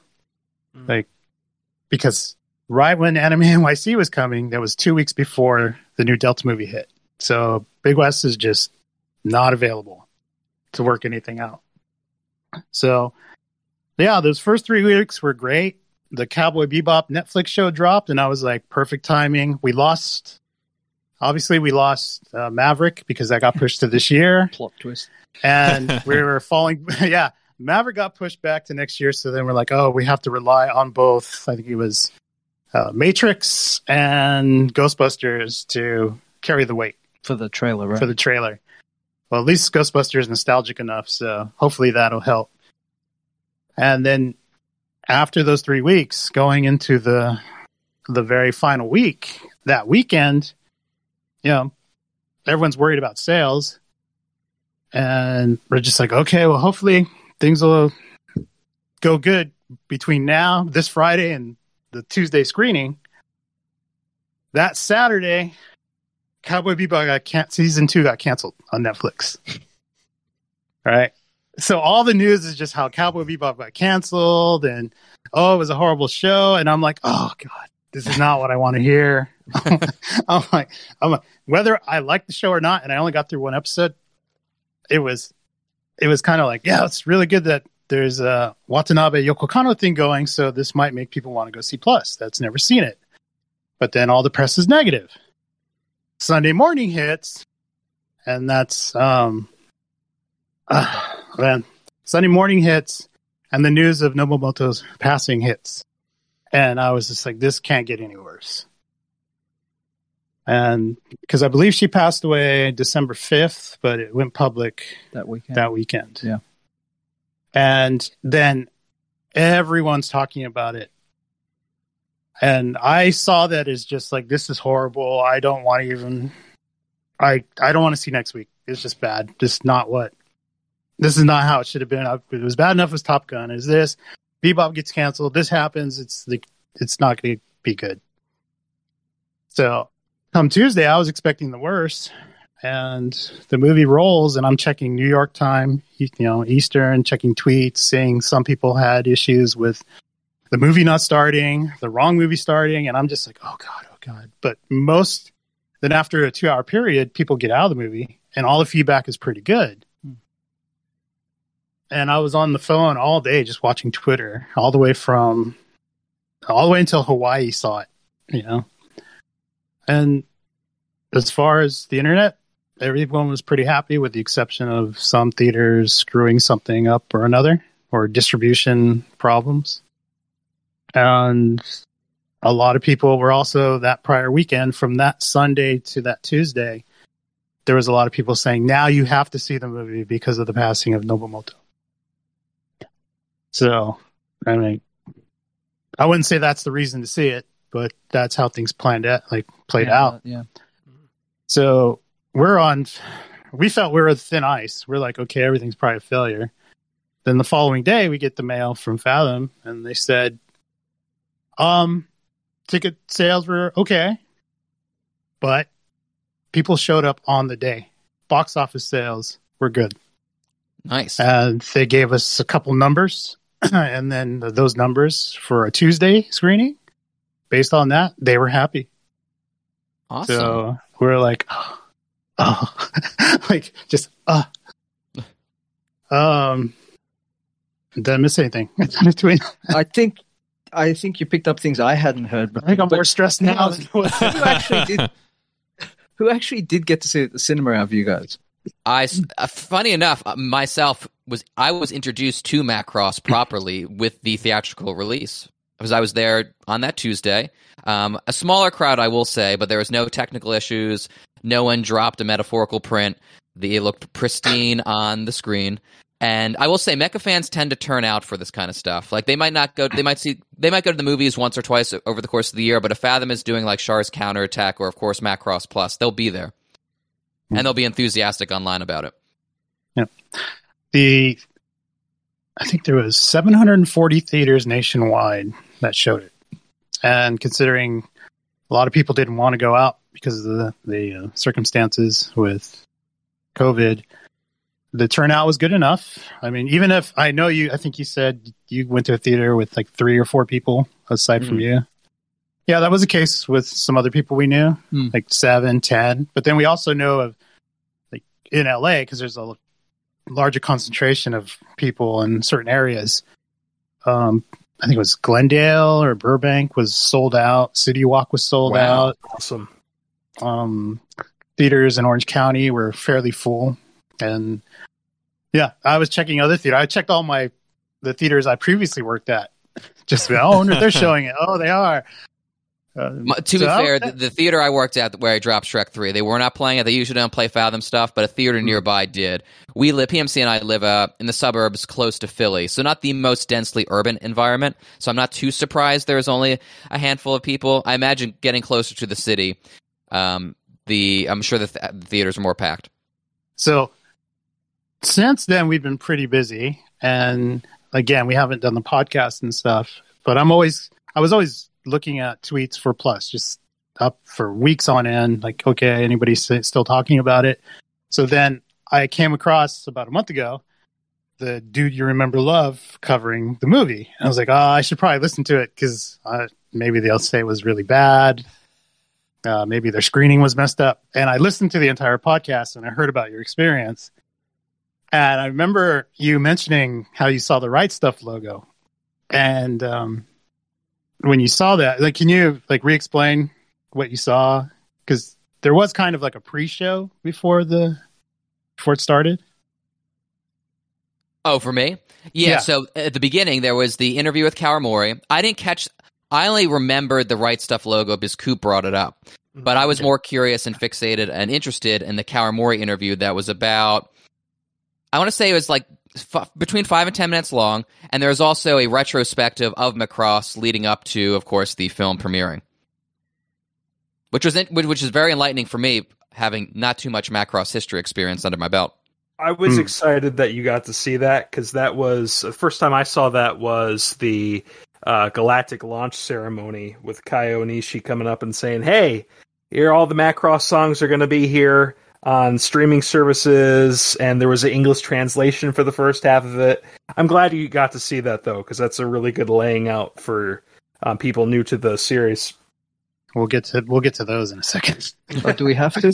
Yeah. So the reason I was asking, and the reason I was listening to that podcast, I was like, okay, cool. He went to see it, and there was a mentioning of Right Stuff, and a little bit of like, oh, well, if Right Stuff was just kind of mentioned, that kind of gives you an idea who's behind this. And I was immediately like, no. We got to set the record straight. And I immediately messaged you guys like, hey, because the reason there was advertisements is because there's like a partner trade, for a social media push. And Fathom does a thing called the pre-show for their Fathom Entertainment releases. So whether it's the Ghibli Fest or they're showing Char's Counterattack, whatever they have in line that's a Fathom event, they'll usually show those trailers leading up to the main feature. But they also give you some time to, personalize it. So for the content trade, we gave, Anime NYC a slide, we gave Anime LA a slide, everyone that participated. Also, in the beginning, Fathom asked for us to work with Right Stuff, because they've worked with Right Stuff before, and they see it as like they've helped us on this. We'd like them involved. And so from what we know, they were working with the social media push. Gotcha. Yeah. So they got a slide as well.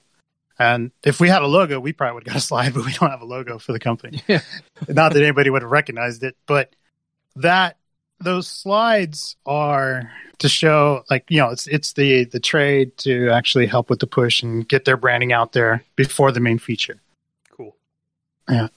And they did a lot. They did a lot. I mean, they did a blog post about it. They put it on social media like everyone else. So it helped. It's like we really, their database of, newsletter really did a bang up job.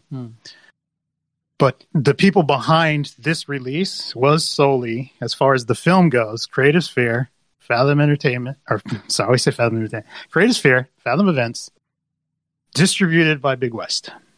And I guess to put some context into that, I think one of the important reasons for kind of clarifying, while it may seem like a relatively minor thing, guys, for a franchise especially such as Macross, where there's not that much information out there in English, it takes one small misconception or off-the-cuff comment to then reside in the fandom's collective memory for the next 2 decades as fact.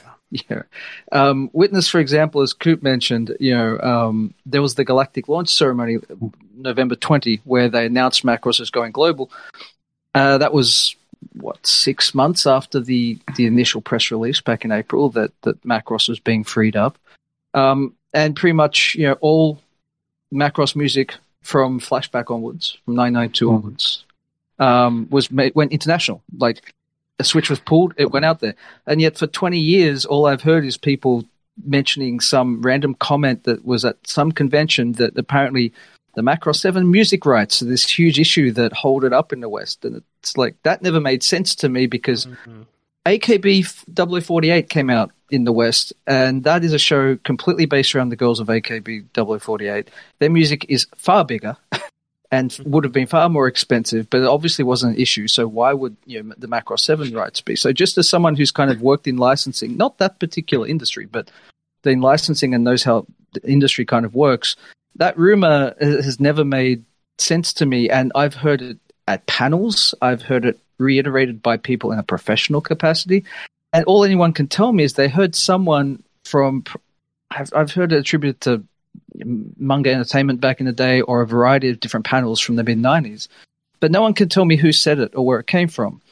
But everyone just reiterated it over and over. And yet, again, when things freed up, flip of a switch, all the Firebomber music's out there for everyone to enjoy. But none of the people who've been keeping that urban legend alive for 20 years have gotten up on their social media platforms and said, oh, sorry, we must have been wrong. Because no one wants to admit that, So nipping these things in the bud can often be the best, method in as friendly a way as we can. Come on and explain. Oh, definitely. No, that's much appreciated. Having done many history episodes on numerous shows, misinformation tends to run rampant, and when that misinformation is gets seeded into the minds or the collective unconscious, it's tough to get that out, because those rumors have been spread for so long. People take it as fact. Yeah, absolutely. Because I'm happy you guys clarified that, because even some people I know who do professional localization and translation work had told me about that too, and I've said stuff like that on our show. But I'm very glad you guys set the record straight on that. Thank you. Yeah, there was during the lead up, because usually you would have a screener to give out to press to review the movie. But that wasn't the case, because we're getting everything, the assets, directly from Big West. So there's no screener disc. It is a conversion of the highest quality on file sent to somebody. And obviously they're not going to send that file to somebody in the media, because it's not a product, it's just a screening. So we did get a media contact for Anime Media, that came across my desk saying, oh, can we get a screener? And I was like, it's too late. There's nothing we can do about that. But I noticed in the CCs, they also requested that to someone in Funimation. And I'm like, what do they have to do with this? Because as far as the industry, a lot of people believe that the Funimation deal with Harmony Gold has something to do with Big West. And we don't. We're not in the position to say. All we can say is, in our venture, it had nothing to do with either party. So, again, it just people presume, and it becomes fact, right? Yeah. And a lot of the things we're dealing with now going forward is we're talking to lots of potential business partners that the first thing they say is, oh, isn't everything already in the spoken for? And we have to, again, make those corrections. So, unless there's anything else you want to bring up immediately, Adrian, I was going to say, given that we're on the clock, I want to turn back around and see if the guys who actually own this podcast have any more questions on that list that you wanted to run by us. I think Coop had some movie edition specific questions. If we run a little longer, that's not a problem. But Koob, you want to jump in here? Because you both of you just touched on many of our questions, so don't worry on that account. You guys pretty much went through a bunch of the questions I had. I did just want to ask really quick, in the process of getting the new translation around for Plus Movie Edition, was there anything that you carried over from manga's crack at it, like any touches, or was the decision just to make this a new thing from the ground up? Okay. What do you want to say? I can cover this, or you can cover it, whatever. Okay. Let me start it. Let me put it in position. I'm going to let Gwen take it as far as working on what you ended up seeing on screen.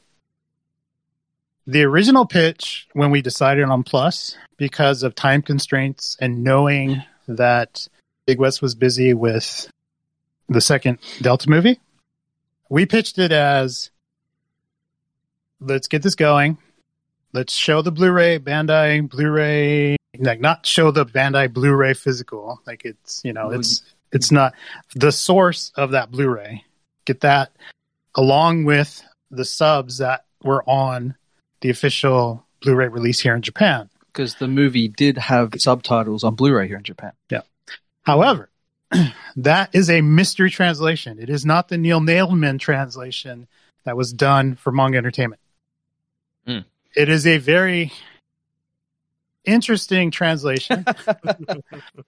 If you've ever seen it, because I personally like the Manga Entertainment one done by Neil Nailman, and who has a large body of translation. Yeah, he does great work. Yeah. So if we could have ran with that, that's what I would have done. Right, but there just wasn't time, and all those translations are kind of so old at this point that finding out who owns them is probably something for someone in the future who licenses it to look into. So the Japanese Blu-ray box included the Bryan Cranston dub on the first 3 episodes of the OVA, the David Hayter international dub on the 4th episode, and this mystery set of English subtitles on the movie, which had such nuggets as referring to Isamu and Gold as having a bromance, and also got the actual name of the Valkyries back to front when people were talking about them,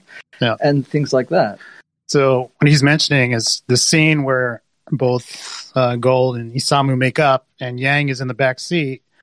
I believe the Manga Entertainment Yang's translation was, I always knew these guys were good. Like I always knew they were friends. Yeah, like they get along after all, right? But in the Bandai dub, it's like, what a bromance. And we're like, well, wait a minute, this bromance was not a thing in 1994. When did this dub get made? Or not dub. When did this sub for Bandai happen? This had to happen between 2003 and any time between last week. 2008, going by the word bromance. Yeah. And so we just said, just use it as is, because we don't know what Big West schedule is. We don't know if they're going to allow us to adjust it. Luckily, there was enough time, and we put in the request. They sent us the SRT, and we made tweaks. Right. Well, extensive tweaks. We scrapped bromance. We did fix the correction, because the scene where Yang and Isamu are leaving Eden, Lucy, the translation says, the YF-21 also has a civilian on board. It's not the 21. It's the 19. So we made those corrections.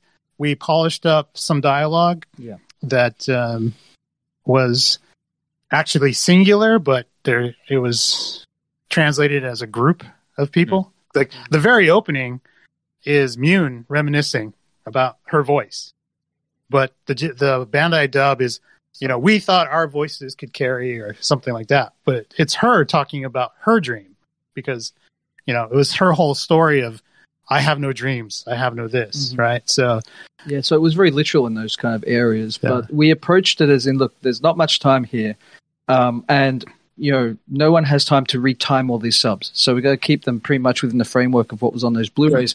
But let's tweak and polish them to at least get them to, say, a film festival circuit level. So, I wouldn't say that kind of the quality I'd want on a commercial release. I'd want something closer to a Neil Nailman kind of product. But we wanted to get them so that people who saw it in the cinema didn't think, well, this has got a lot of English in it. We wanted them to feel that it was a professional product. So I hope we got to that. Well, no knock on whoever the Phantom person is that worked on this, because if you bought the Blu-ray, they're good enough, right?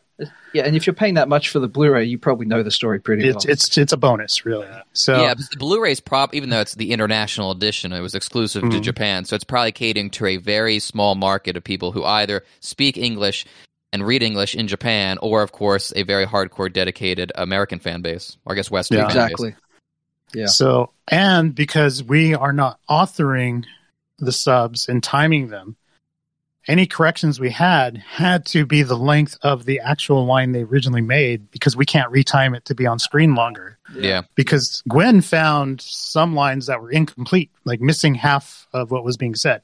But we either had to make it really short or just capture the most important point of what's being said. Yeah. Gotcha. That being said, I would in no way say those are our subs. Right? We just did a QA pass to make it better for the audience for a one-time viewing, because we couldn't add anything and we couldn't take away, because if we could have, we probably would have put the lyrics of voices in there. But the Japanese Blu-ray doesn't have them, so we can't add them because we're not the one authoring it, right?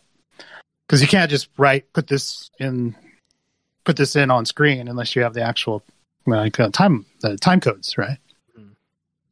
But in a perfect world, I would have loved to have had the permission to reach out to Neil Nadelman and say, do you have this stuff on file? Right. Do you have an SRT we can use? And I could have done that through Twitter, but then I would still have to go around to, the owners of the franchise to say, can we use this? And then they have to say, we don't have time to look at old contracts. It's got to be as is. Yep. So it was, I wouldn't say it was good enough, but it was better than what it would have been, right? But does that answer the question? Oh no, that's a great answer. Yeah. And there are a few tweaks. Can I mention the bird? Oh yeah, no, that's all you. That's you. Because they're actually. I know it. Right, go ahead. The dinosaurs. Here you go. So hang on. What I have listened to the last two podcasts you guys did, but what were you referring to the giant bird as again? It was the Petra something? I think the dub the subs that PMC and I are watching, I think refer to it as a Petrosaur, which I think is pulled from the Blu-ray. Right. I don't want to call Steven out here, but I do think it said pterosaur, like a pterodactyl, instead of Petro. But I didn't want to. That didn't seem worth coming after you. Is it pterosaur? I'm pretty sure it's PTERO saur. So I believe that's what it was in the subtitle. Oh, before you answer, it's going to depend on what SRT file you saw it with, because if you saw the actual Manga Entertainment, Neil Nadelman, it'll be something. And if you happen to download the version, but you downloaded a fan sub, it'll be the one you said. Okay. Yeah. So, this was just something that I don't know if anyone picked up before, but it's supposed to be Sauro Bird, like the saw from Dinosaur. And the reason we worked this out is because we went back through the production materials in a bunch of Macross Plus books. And the original design was by Kazutaka Miyatake, the designer of the original STF-1 and one of the designers of the original Yamato. He designed that bird. And he actually had the name of it written in English on his original designs. Mm-hmm. So we were like, well, this is a great chance to put in what he'd originally called it. Because my stance with these kind of things when I do translating is, as long as it's not grammatically totally FUBAR, I try to respect the effort of putting something to English that the Japanese creators have made, especially when it comes to names, because Japanese tend to view the usage of nouns and proper nouns very differently to a native English speaker, and come up with some really fascinating, interesting things that make their creations stand out. So, put it this way, Neil Nailman translated it exactly to the Japanese, which the Japanese says it's this type of dinosaur. So if you copy that kanji, put it in Google Translate, which I had to do, it comes out with what Neil Nailman said. Yep. We went the extra mile to name it what Miyatake put in the book that was published after the production was done, right? So it didn't come to light until way after both TV and the OVAs were made. So even though it's more of a liberty we took on a fan level, because that's not what the Japanese says. Japanese says the technical name of the bird, because probably the voice actors didn't even know what it was called or in the script. But as for that Macross nugget, we put in what Miyatake called it. So on the screen, it's, he goes up to Lucy and he's like, "So did you see my solo bird?" I think it's said about 3 times. It comes up about 3 times because there's the big version, then there's the small versions which are on the hill with the windmills. When they go up for their date, there's the small ones that fly away when Myung approaches them. And on a side note, Stephen, in Macross 7 Encore, there is a side story for Goobaba and where Goobaba came from, and they're chased by raptor-sized T-Rexes. Interesting. Aha. And that's how Goobaba was rescued by Max on basically on a away mission kind of thing, and was like the sole surviving Goobaba. Thankfully for Goobaba, Max is a blue shirt, not a red shirt on this. Yeah. So, there are, I guess you would say, dinosaurs of various sizes. Yeah. Within the Macross on different planets. But not only that, there's Entradi-sized cows on the frontier. Yes, yeah. Oh, yeah. Do the speaking of like very specific naming conventions, do you by any chance know the name of those? I tweeted out they look like chocobos to me, and on Eden, PMC knows what I'm talking about, right? The Macross, the cow things. Oh, you see them on the side of the road, like yeah.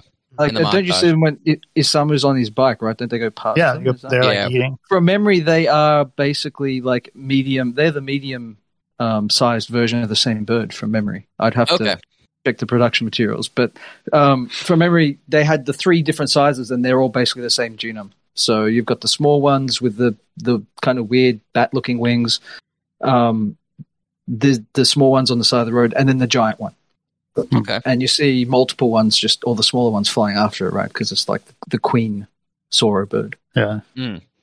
But yeah, I think if we could have had it, like if we were in like a producing position where we're like, and we'd like it this way, and there was time, I think we would have approached Neil Nailman, try to figure something out. Yeah. And then probably would have been like, hey, this part in this book, there's this. Yeah. What's your feedback on it? Because I really do think he did a great job. Yeah, he's been in the industry for forever. He's still doing stuff to this day. I remember him, talking about August and August 2, I think, and all those kind of translations. And he does good work. But the stuff we did do translations for.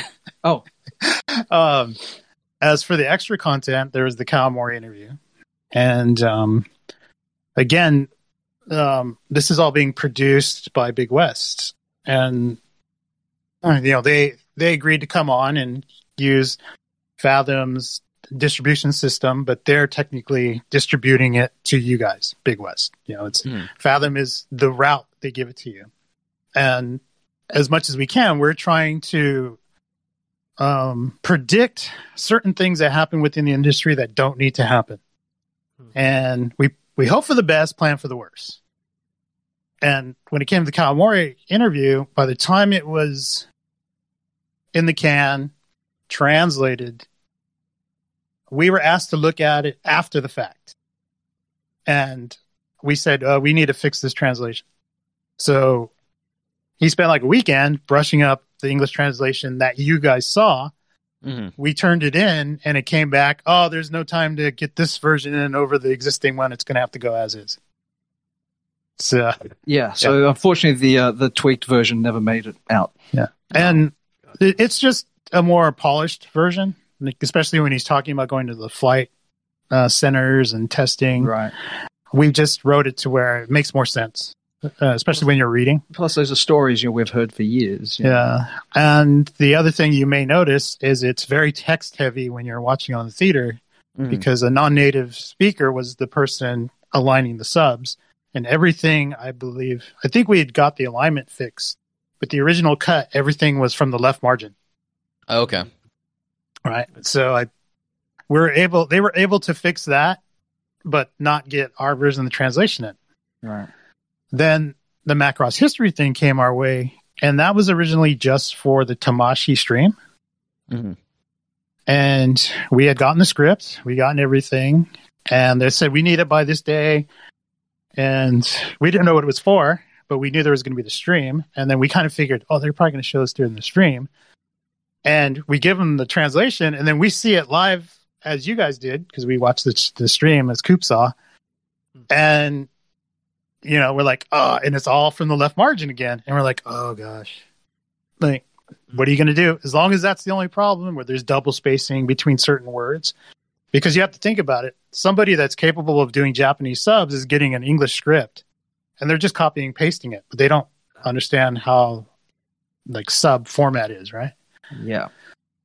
And somehow, some way, you get to the New Frontier short, which hopefully officially here is called Toki no Meikyu, which directly translated is just Labyrinth of Time. So that's kind of what everyone knows it as. I've forgotten about this. So we get to that part where they're talking about the latest short, and we turn it in, and it's like Labyrinth, Macross Frontier, Labyrinth of Time. Well, the person working on it must have copy and pasted that line and forgot to copy the L in Labyrinth and pasted it into, whatever editing suite they're using. However, they must have noticed they missed the L in Labyrinth. What do you think a Japanese person's going to put in its place? Naturally R. Right. Yes. So we're watching it live, and it's Labyrinth of Time. And he's like, did we send that? And I immediately look at the file. I'm like, no, right here. There's an L. So, and then we're like, what are you going to do? And then that was the week before 2 weeks before? 2 weeks. 2 weeks before the Front Plus premiere. And then they had told us, as kind of a bonus, we'll send that file to for Fathom to show. And I was like, can we fix it? And we fixed it, and it didn't go through. Like, it didn't get sent. So you guys saw the exact same version that was on the Twitter stream. However, those subs were not set for the safety. Like, they weren't positioned in the safety regions for subs. So some theaters got half the subtitles cut off. Huh. So I saw a lot of pictures of that, because even like Justin Savakis, from Media OCD, I follow him, and he was tweeting, okay, the movie's going to start. Hopefully Fathom, this goes well. And before the movie starts, he shows his screen. He goes, it's not looking so good. And half the subs are cut off. And I'm like, just getting worse and worse and worse. I think I saw that tweet. Yeah, but it depends on what theater you went to, because some theaters, as you know, like there's a thing called throw between the projector and the screen. Yeah. So for some theaters, they got to see the subs because not every projector is positioned in the same position. So I did see some tweets that I think Mike Toole, he took a picture of like a selfie, and in the background you can see Macross 2, and then the subs are perfectly fine. Yeah. So I guess the long and short of it is it made it to the screen, duct taped, but in one piece, more or less. So yeah, the presentation at my end was fine. The theater I went to, I was worried that the theater wasn't going to play the pre-show, because when I go to Fathom events, that tends to happen, where they'll forget to play like the 15 minutes of commercials or trailers beforehand, or other promotional stuff like interviews. Yeah, I learned that the hard way. Did you notice who did the narration for it? I did not, actually. So it was actually Sho Hayami, who is Max. So it's the original Max. There's that through line because he was in the original and you're 7 and possibly in something else that trailers are up for. But yeah, it was just nice to have that through line, right? Yeah. So yeah, Oh, very cool. Yeah, so we did do some translation, but it was kind of if it's doable, if we can get it in time, and that's because again the Delta movie came out and they're like on a skeleton crew working on this project. We're doing as much as we can on our side, but things are getting through without getting fixed. So hopefully it was good enough. yeah. I have to ask. I do have one question about production. Was there any talk about dubbing it? And hypothetical question: unlimited time, unlimited money, unlimited power. Would you have dubbed it? Not to put you too on the spot. Money. Unlimited money. Mm-hmm. Well, that makes things a lot easier. Well, I mean, if we were to answer that would just be total like us fans, right? Yeah. Like just be, if we could do this, but we're not in that position. I think was it Mike Toole that Mike Toole. That was Mike. Like when it got announced as the subtitle version, he was the first one to go on Twitter and say, "Release the dub, you cowards!" And we're sitting there going, "I know he knows better. I know he knows there's no dub, but we're just being quiet." And then what was funny was I think on that same tweet, 2 tweets after that, Richard Epcar replied to him, tagging Cranston and says, "I'm in if you're in." Oh no! Shouts to Richard. That's a good move. Props to him. Yeah, he's like, "I'm in if you're in. What do you say?" Something like that. And somebody came back in, and I think I kind of just jumped in really quick, and I was just like, never like, anything is possible, or just kind of something stupid. Yeah. Without trying to say, hey, I'm behind it. But like I'm the type, and Gwen knows this, that I think out of the box a lot. Mm-hmm. So I come up with some really far-fetched ideas, and they have worked, but it's not because it's a far-fetched idea and I'm just throwing it to see if it sticks. There's a little bit of method to my madness because I know how it works in Japan, so I'm putting it in where it may work. Maybe it's not 100%, but there's a higher chance of it works. So, like, whether it's this or certain other things, we've gotten a little bit far because we've done things differently, but still at a level that people in Japan, corporate-wise, are somewhat comfortable with. Yeah. Right. And so that's basically how we got here. And if there could ever be a dub, yes, please. Like, who wouldn't want to see Cranston come back? But then that creates another problem, right? Because how fans are. It's got to be the complete edition. So the first thing that's going to happen is, okay, say you get Epcar, Dan Warren back, Cranston comes back. Now this is hypothetical, right? I'm not saying anything other than that. I'm just throwing out fan stupidity. That gets announced. The first thing the fans are going to do is like, well, aren't you going to redub everything with Hader and the other cast too? Like, oh, come on, I'm not buying it. Right? It's not enough. Like, it would have to be all the way to make everyone happy. So I don't think that's possible.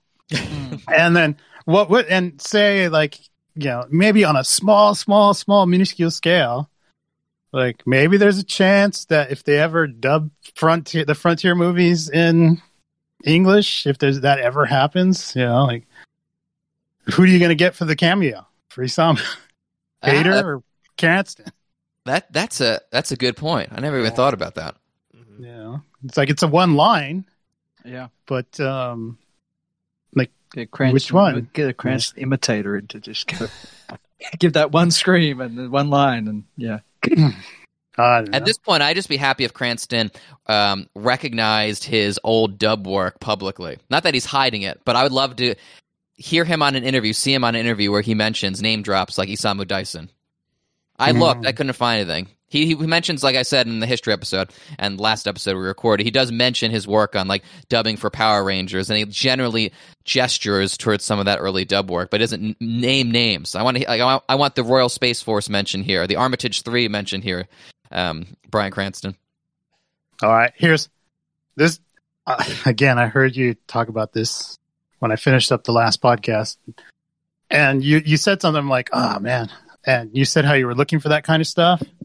So I did a really quick search, and there's an old maybe late 70s, 1980s movie called Alligator, about this giant alligator that got a small alligator that gets flushed down the sewers of like New York or something, and grows to this huge size. It came out like maybe late 70s, early 80s, and goes on a rampage, killing people, and it's like there's really no big actors in it, but apparently Cranston was in the film as an extra. And when it came to the scene where they needed to blow up the alligator, they didn't have enough visual effects people on hand for the practical. So he overheard the conversation and said, I'll do it. And Shout Factory just re-released Alligator. So after you mentioned that, I did a search, like what's the videos for Cranston and like acknowledging stuff. And it just went like up 2 days ago. And it's like Shout Factory did an interview with him where he talks about that whole scene. Oh, wow. Right. And he's just talking about like, this is like early 70s, early 80s. And it's like, dude, if you can get him to come back to talk about the movie Alligator, you know, like, doesn't Shout Factory release anime? Oh, yeah. They do stuff with G-Kids. Yep. See? Like, we would do this stuff when we worked at the movie theater back in like the early mid 2000s, just going through IMDb and looking up people's really obscure credits. There's a movie called Grizzly 2 Revenge. It's from let's see, it got re-released recently, but anyway, it's a sequel to a film that came out in the mid 70s. But anyway, really schlocky B movie. George Clooney's in it, Laura Dern's in it, John Rhys Davies is in it. It's an intersection of all these like big names, but it's like the most obscure movie you never did hear of. Wow. I do recommend watching Alligator. I do have a fondness for it, but he's not. Maybe he's in a couple of scenes if you have to freeze frame. I don't remember. He was as an extra. He wasn't even the main cast as far as I remember.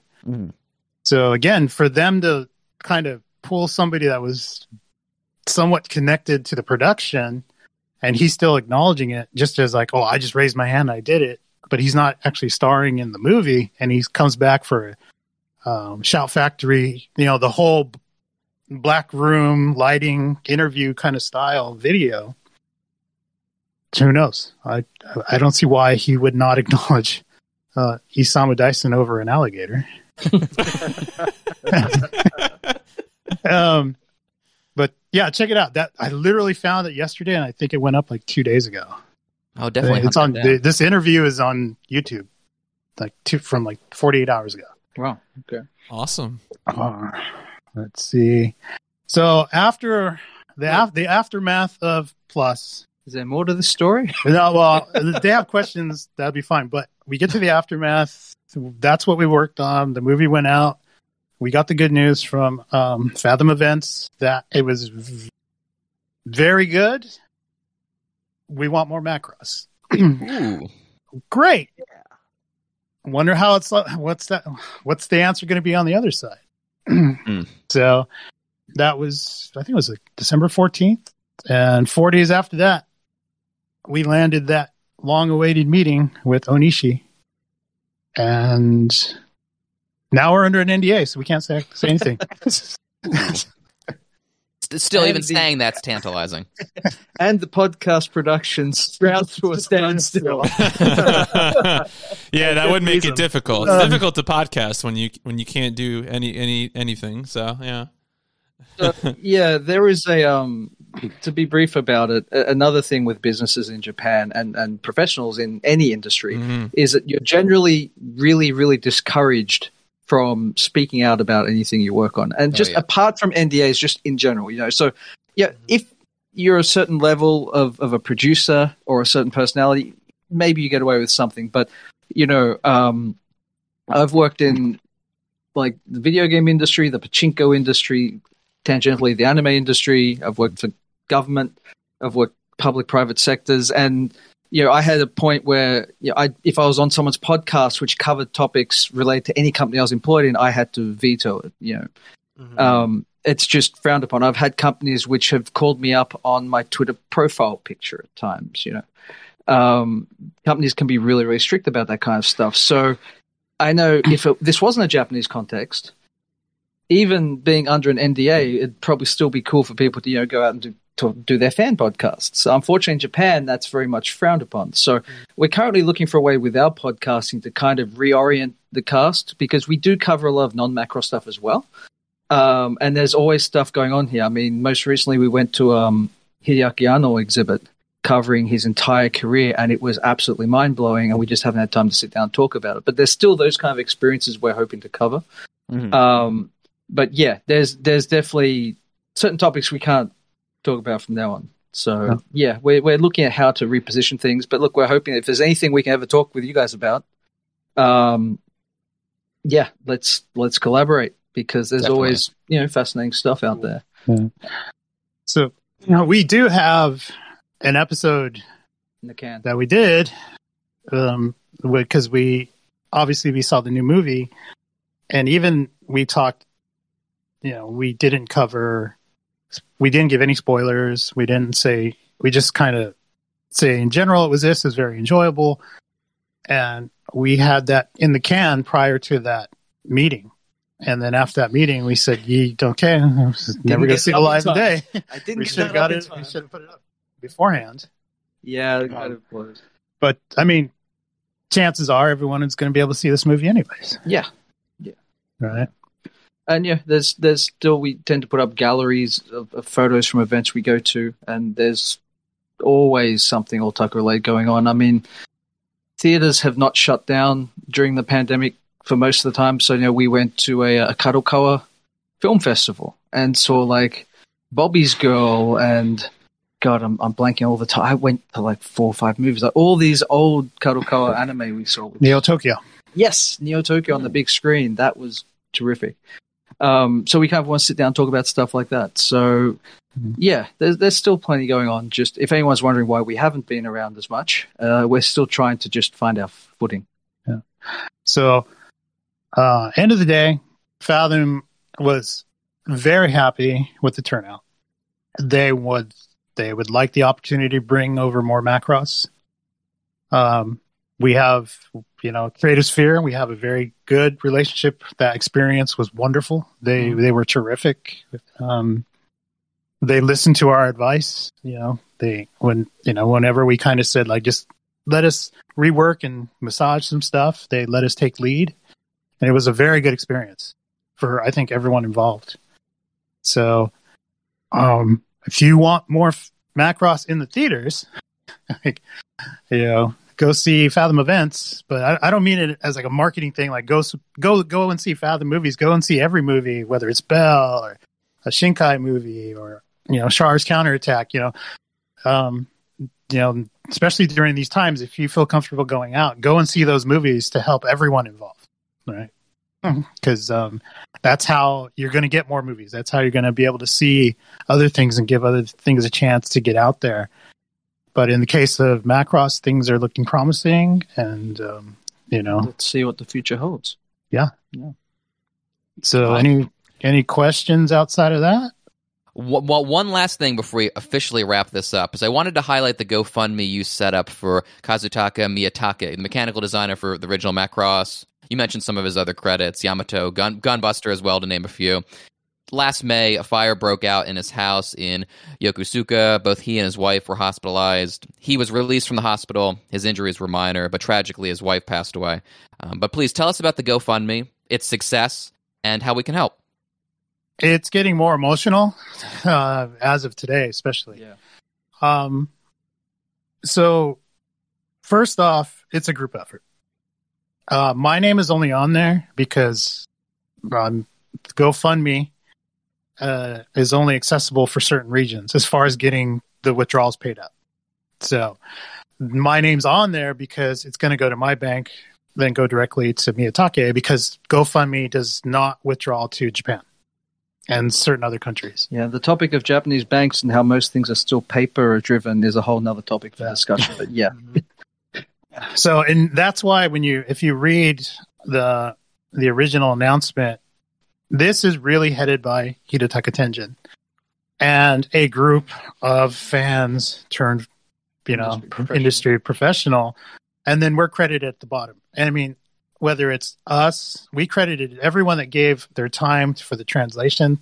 There is an individual that opted not to be credited who is I'm very grateful he joined the project.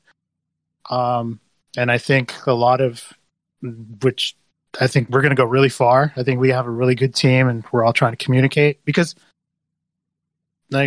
sometimes people don't know each other.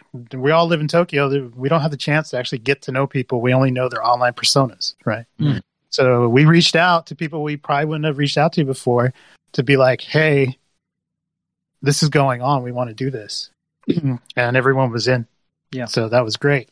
So yeah, it's a group effort, but Tenjin is the lead on this project because last May when this happened, we were talking about it. It's like, oh man, because it was originally announced on the news that there was this fire in Yokosuka, and they omitted the names originally, so we didn't know who it was. So I actually saw the broadcast where they show through these, thick foliage of trees, a house that was on fire, and they said in Yokosuka, there's this fire, blah blah blah. Two people were taken to the hospital, one person passed. A couple weeks later, a member of Nue put on Twitter that it was in fact Miyatake's house and his wife had passed. And that didn't really get a lot of traction. It got Anime News Network, Ollie Barter did report on it as well. Yeah, did, yeah. Mm-hmm. But within the industry, even in Japan, a lot of people missed it because it was already old news by the time Nue put it in public eye. So it was really good that the overseas fans, being that they really keep up on stuff, it was more news there than here. So at the time, we had thought there was the whole KyoAni thing, GoFundMe. That would be really good if something would be put together. However, Miyatake is part of the old guard as far as production, and you really can't go and start a thing like that and expect them to take it. Right? It's a generational thing. Pull yourself up by your bootstraps first before accepting anything. Yeah. And we've stood next to the man and we've talked to people that know him personally, but we're in no position to get that approved ahead of time. And then around 2 months later, Tenjin came to us and said, okay, I've been updated on the situation. And, Kawamori, Nue, they're going to do everything they can to support him. Our generation, we don't have to do anything. They're going to take care of him. And we're like, oh, okay, that's really good. But then COVID never stopped. Things are getting a little bit worse here and there for many people, not just Miyatake. And this last year, November, we always talking to Tenjin, and he had met with Miyatake the evening after the filming of the Bandai announcement, the Macross launch ceremony, where he shows up because Miyatake is on there in a tux with his headband on. And that evening or the night before, Tenjin had met him for dinner and one of Tenjin's main book editors, and got an update on how things are going and how he feels. And the next time that we had a call with Tenjin, because talking about games, we all every Friday we play Ghost of Tsushima, Legends. So we're always just talking games, and that's how we kind of survived, lockdown. And he just opened up. He's like, I'd really like to do something. And I was talking to him and just saying, well, there's this thing called GoFundMe. And Gwen and I kind of tossed it around, but you told us we don't have to do anything.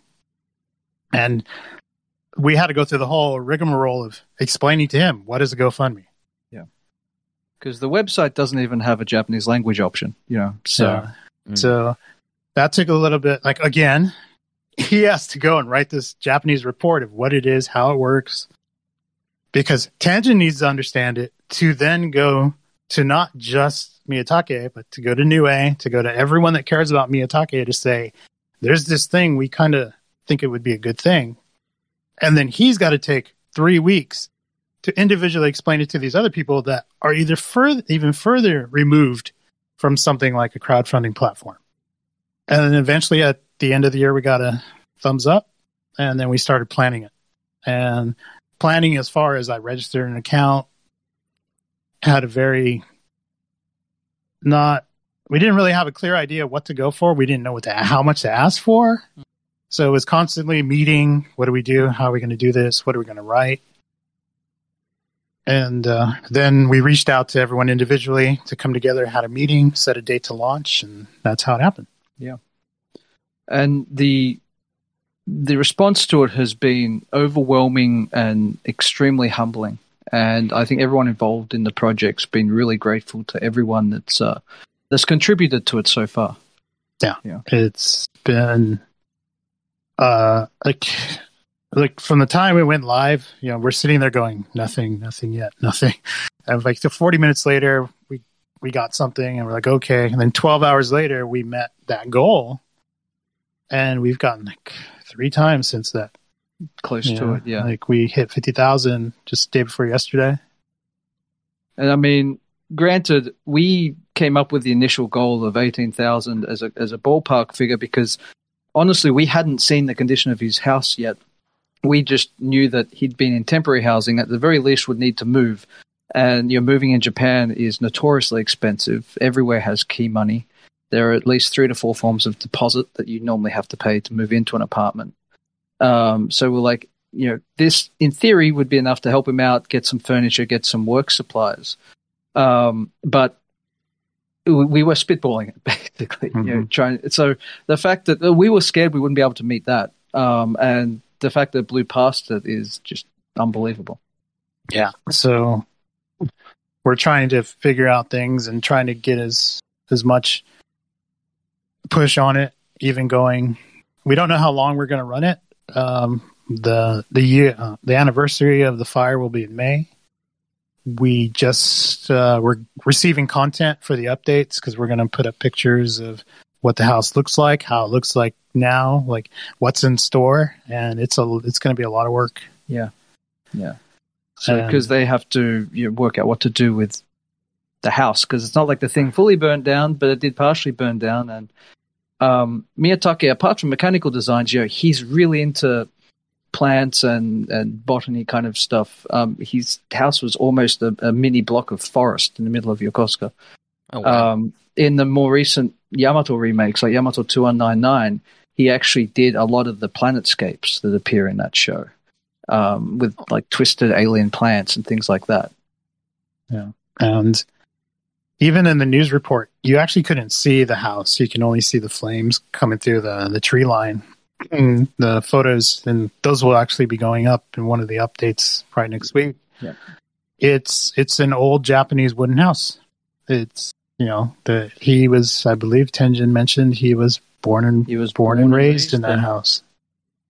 So we're looking, Tenjin and Miyatake, they're gonna try to look into quotes on what it would take to not rebuild the house but make it livable again so he could move back in. So depending on that, we're going to just keep seeing how much trickles in, and hopefully, the more the better to help him out in this kind of situation. Yeah.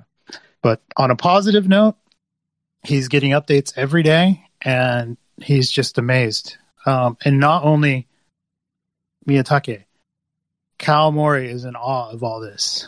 Members of Nue, the industry is in awe because the industry, it took them by surprise, and to see something like not on a KyoAni scale, but for a certain generation of creators that were so close, to finally see this, and it's not about Macross being blocked or anything for however many years, but it is the first time they're seeing this fandom they've always heard about. Right. Yeah. So yeah, it's like I said, it's been humbling, and we're aiming to be as transparent as possible. To get updates when there's something to report with hopefully some photos, and let people know. We don't want to be a situation of, we're asking for money, gave it to him, that's it. We're trying to make sure communication is a two-way street where we can. Yeah. But these things do take time, and it's not like he's going to rebuild his life overnight. So it may be a lengthy relationship with everyone who's been kind enough to donate to us, but we're hoping they'll stick with us, and we'll update everyone as we go along. Yeah. And all I can ask is, if you haven't already, tweet about it. If you have some kind of anime outlet or entertainment outlet that you can point to, by all means, just let people know about it. That's all I can ask. Yeah, signal boosting is what we really because I think we've hit most of the people we can in Japan. So spreading it throughout the foreign community, because a lot of people aren't even really aware of what he's done. When they do realize, they're like, I'll toss in $20 or $50 or something. So anything you or your listeners can do to help us with signal boosting outreach, we would be extremely grateful. Yeah. We will definitely do that. So one last thing. Cause. I'm gone. Well, outside of that, but one final thing about Creative Sphere. Again, we are luckily in a new position working with Big West. And if there are those out there that are listening that are, dealing with licensing for manga, distribution, film, because, Fathom, we're only concentrating on North America as far as America goes, with possibilities of additional outreach. But you're in Singapore, if you're in Europe or you're in South America, Brazil, reach out to, give us some contacts, and we'll try to put some stuff forward that's, strictly business. But, I think our goal as a company is to, help to facilitate things for people who aren't used to dealing with, directly with Japan. Because in many anime licensing instances and video games as well, for that matter, there's a middleman, or they have an overseas office. In this case, it's kind of one of the last bastions of a very Japanese-style company way of doing business. So anything we can help to help get content out there and help put people in touch on this end, we're like Ghostbusters, right? We're standing by, waiting for your call. Oh, that's... So we saw Afterlife the other day, finally. But no, seriously, there is movement on many different levels, but they, like people within the industry, they are of the that whole Macross 7 license thing of there's kind of something in the industry where people think that like maybe a certain company already has everything locked down, and it's not the case. So all right, can I finish up with something not business related? Sure. Okay, so this kind of goes out to Coop more than anyone else, but as you may or may not be aware, it's currently Cybersecurity Awareness Month here in Japan. And for some reason, the government's teamed up with Macross to promote it. So there's posters of Macross all over Tokyo with the Macross characters. They've apparently stolen or liberated part of your podcast title, Coop, because the slogan for the campaign is Minmay reaching out saying, "Do you remember to update your virus software?" That's good.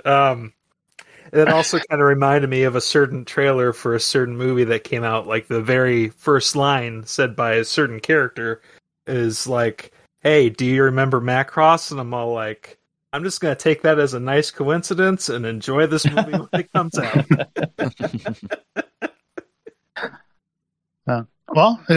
That's pretty much everything in a nutshell. Sorry, it went on longer than we thought it would have. But this has all been wonderful. Like really, I mean, you sometimes you have guests on and they already know all the questions you're going to ask, and they just do it, and it's excellent. And this is one of those times. You made it easy for us. Coop, do you want to? So, Adrian Gwynn, thank you so much for coming on the podcast. Do you want any further promotions you want to do? We have that Twitter account. Yeah, Creative Sphere does have a Twitter account that has been inactive. I mean, it's been around since 2016. We created it when we did our first professional work right after Delta was released, but we hadn't really built up too much business on the company because had only been 3 years old at the time. But going forward from this year, we're going to start putting ourselves out there. So we'll go ahead and give that out here. So if people have any inquiries about anime industry business in general, opposed to not just Macross, but right. I mean, if anyone wants to contact us again with regards to Macross stuff as well on a professional business level, you can ping us via this Twitter account because we don't really want to use it. We use our personal ones for business related stuff. Now, to be clear, that professional business means a existing business, not a business venture, nor an NFT proposal. Good to hear. Monkeys, man. Oh yeah. All right, so yeah, it's an abbreviation for Creative Sphere. So it's CRESPHE. Sphere, not spear. Crisp, yeah, crisp. But yeah, if anyone wants to reach out, to us in a business capacity, we're always, ping us by that, and we can get back to you. Yeah, awesome. So, but out of regular otaku goodness, we have our regular Twitter accounts. Yeah, you can if you just want to talk anime, Tokusatsu, Godzilla. Tokusatsu Giant Robo, not 90s Giant Robo. You can contact me at Giant Robo on Twitter. Yeah, I mean, I'm at my personal accounts on Twitter at just Gwyn Campbell. And, I will be generally reposting a bunch of other people's tweets regarding various anime franchises or random video game event pictures that I tend to take a lot of. But, if anyone wants to drop us a line, or if you guys ever want to drop us a line, feel free. We're definitely, absolutely. Those photos of any events happening in, like enthusiast events happening in Japan, are always really valued. I love it. So there are a lot of other Twitter accounts I follow. I chucked out a lot of those photos from the Anno exhibit and really enjoyed them. Terrific. Yeah, there's a lot to talk about with that event, but they just opened it down in Kyoto or Osaka, something like that. Oh no, it was somewhere. Am I getting the prefecture wrong? They just reopened it somewhere. It closed in Tokyo, and they've reopened it elsewhere. But that exhibit is amazing, and it's so great to see him getting his due. I thought that exhibit would be mostly Evangelion, and it turned out to not be. It focused very much on his early days, and it was just amazing to see him getting his earlier works getting their due. A lot of Daikon stuff, lots of general product stuff, and a very small Macross section. Yes. But obviously from original Macross mostly. But it's very interesting to see as all the scenes I remember that have been like etched into my brain were mostly all the Anno scenes. Wow. Mm. Yeah, I was like, well, with that much detail, yeah. Yeah. Yeah, that would have been that one. That was the Anno one. Tenjin said the same thing. It's just like, I can't believe like all the shots that I distinctly remember were all Anno. Yeah, and they had like a section. We'll get to this in a podcast at a later date, but devoted to the work he did on Nausicaa for Studio Ghibli, which was really, really fascinating as well. And one single sheet of Genga from the walk cycle from Maddox 01. Maddox 01. That intro, that big techie intro, and the guys on the treadmill with the lower body suit, like one frame of the Genga was in there, and I was like, oh, he worked on that. That's the best part of the OVA. Wasn't it mislabeled? Wasn't it mislabeled or something? It was included in the stack of Megazone 2-3 stuff. Okay. But Renata said it was actually credited separately. Okay. Anyway, sorry guys, look, we'll go on forever if we keep this up. So we'll let you get to your episode 4 of Macross Plus, right? Yes. And I do envy you, because when episode 4 came out on VHS back in the day, there was the notorious gap between episode 3 and 4 while various issues were being sorted out. I forget whether it was 6 months or 9 months, but I would go back to the one anime store in all of Sydney every week for about at least 6 to 8 months, waiting for that 4th episode to drop. And it was, the wait was just, after the way episode 3, well, being a slow episode, after the way it ends, that cliffhanger to wait about 9 months to see what happens after that, it was just unbearable. So I'm glad you guys didn't have to go through that. Steven, you're finishing up the OVAs for the first time tonight, right? Yeah, so we're going to be talking. I did finish them up, and we're going to be talking about them very soon. All right. Now that you've got to the end, just which one did you like better? So I think Movie Edition ends a little more gracefully. It's a little less abrupt at the end. The gold scene, I could kind of take or leave. There's parts of me that enjoy it. It's a little brutal, but I could see how it works in the context. I think I'm leaning towards Movie Edition overall, though, as a complete work. I like the scenes that they added in. I appreciate some of the scenes that they omitted, and I thought they had a nice flow to it. I won't go into a long spiel. I had, earlier you asked, why did I like 2 so much? Mm-hmm. And I was saying because of the time it was released.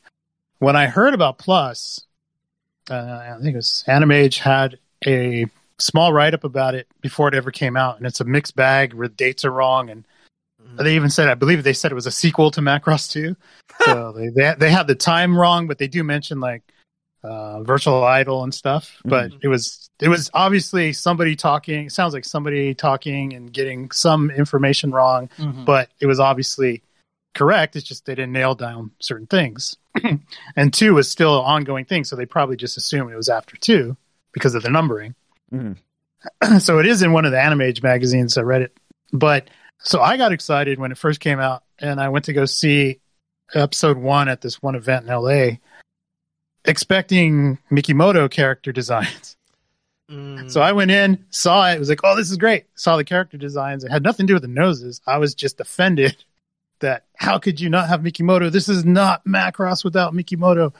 And I left oh, no, I don't want to see it. And obviously when it started coming out, I finished up the volumes and I liked it because of the music.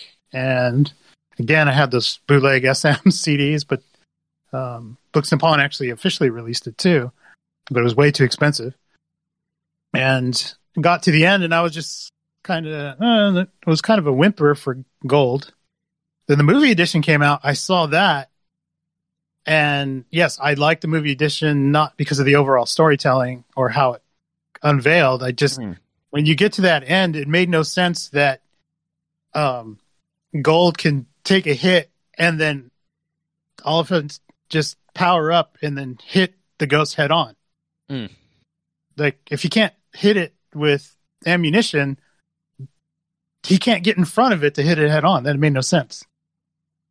So when the movie edition came out, for him to take it up into the atmosphere, and to force it to burn out, and then hit it as it burns out, makes more sense. And that the whole fact that he had to go to that very graphic scene, they didn't necessarily have to show it so graphic, but I'm assuming that's what would do to you. Yeah. That seems very visceral. Very, yeah. So, but I do love the movie version for its own merits, and I do love the OVA. Eventually, I just had an issue because it wasn't Mikimoto. Yeah, I mean, I think cutting the bayonet from the movie made sense pacing wise, but God, I missed it. Oh yeah, that bayonet is so sick. Right? Yeah. So yeah, but I'm interested in hearing the rest of it when it goes up.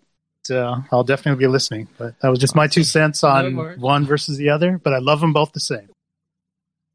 But I mean, yeah, if I come up with any old, I mean, I know I've probably got a bunch of old event reports and photos and stuff that may help with context for some of your podcasts. I can always throw you a link if I pick them up on our old website. But it's so hard to fact check some of these things at times. Unfortunately, a lot of our stuff is what's said at talk shows. So it's not based on a translation existing. It's literally going to a talk show and someone just being open about something. Yeah. So I know there's some there's some people out there that take that as like we just that didn't really happen. Yeah, we have been telling people about Macross 2 and Canonicity for a couple of years before those magazines came out late last year. Finally, we have it in print. And Renato was like, no, it's in print, but it's not in English, so it doesn't count to those people. It's like, damn it. Yeah, I mean, I misspoke on the podcast. I didn't know it was even recanonized at that point. Coop corrected me on air, but if Coop wasn't there, I would roll with it, because that's the only information I could find. Yeah, but again, it's not in text somewhere. It's in a podcast, so it's like you're not going to find it. Yeah, I know. So, and most of the stuff I know is really from seeing your guys' posts over the years or listening to speaker pods, because I love your on the boots ground reports on all these talks and stuff, because when we were covering SDF, the episode Phantasm, I wouldn't have known about that production history unless Gwen told me about it. That is a podcast I really would like to actually go back and do, not so much a transcript, but an actual write-up of, because it was such a good talk by Kawamori about that episode. But yeah, if I ever get around to it, have time. So, and again, you guys do a lot of work. I've listened to the last 4 podcasts, the 0 episode. Have at it. Put the more information that's out there, the better, especially going into this year and next year.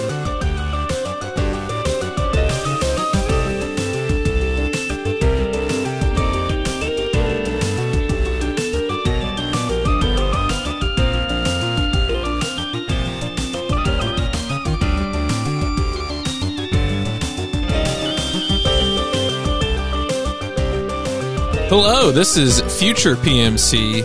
Thank you so much if you've made it to the end of our conversation here on Giant Robot FM with Adrian and Gwyn. They were both incredible. Like I really learned so much about their experience as fans and professionals, and we hope it was beneficial to you. At the end here, I wanted to take a few moments to do the checklist. I wanted to ask if you did enjoy this podcast to rate and review us on your podcatching services, your iTunes, your Spotify. If you want to directly support Giant Robot FM, we have a Patreon with lots of patron-exclusive content, which you can find at patreon.com/giantrobotfm. Credit to Dwarf S for the graphics that we use. Credit to Fretzel for all of the excellent music that we use for the intro and the outro. And of course, if you need links to anything that was mentioned in this podcast, whether that be the accounts for Creative Sphere or Adrian or Gwyn, or even for Coop of Do You Remember Macross, those links will all be in the show notes.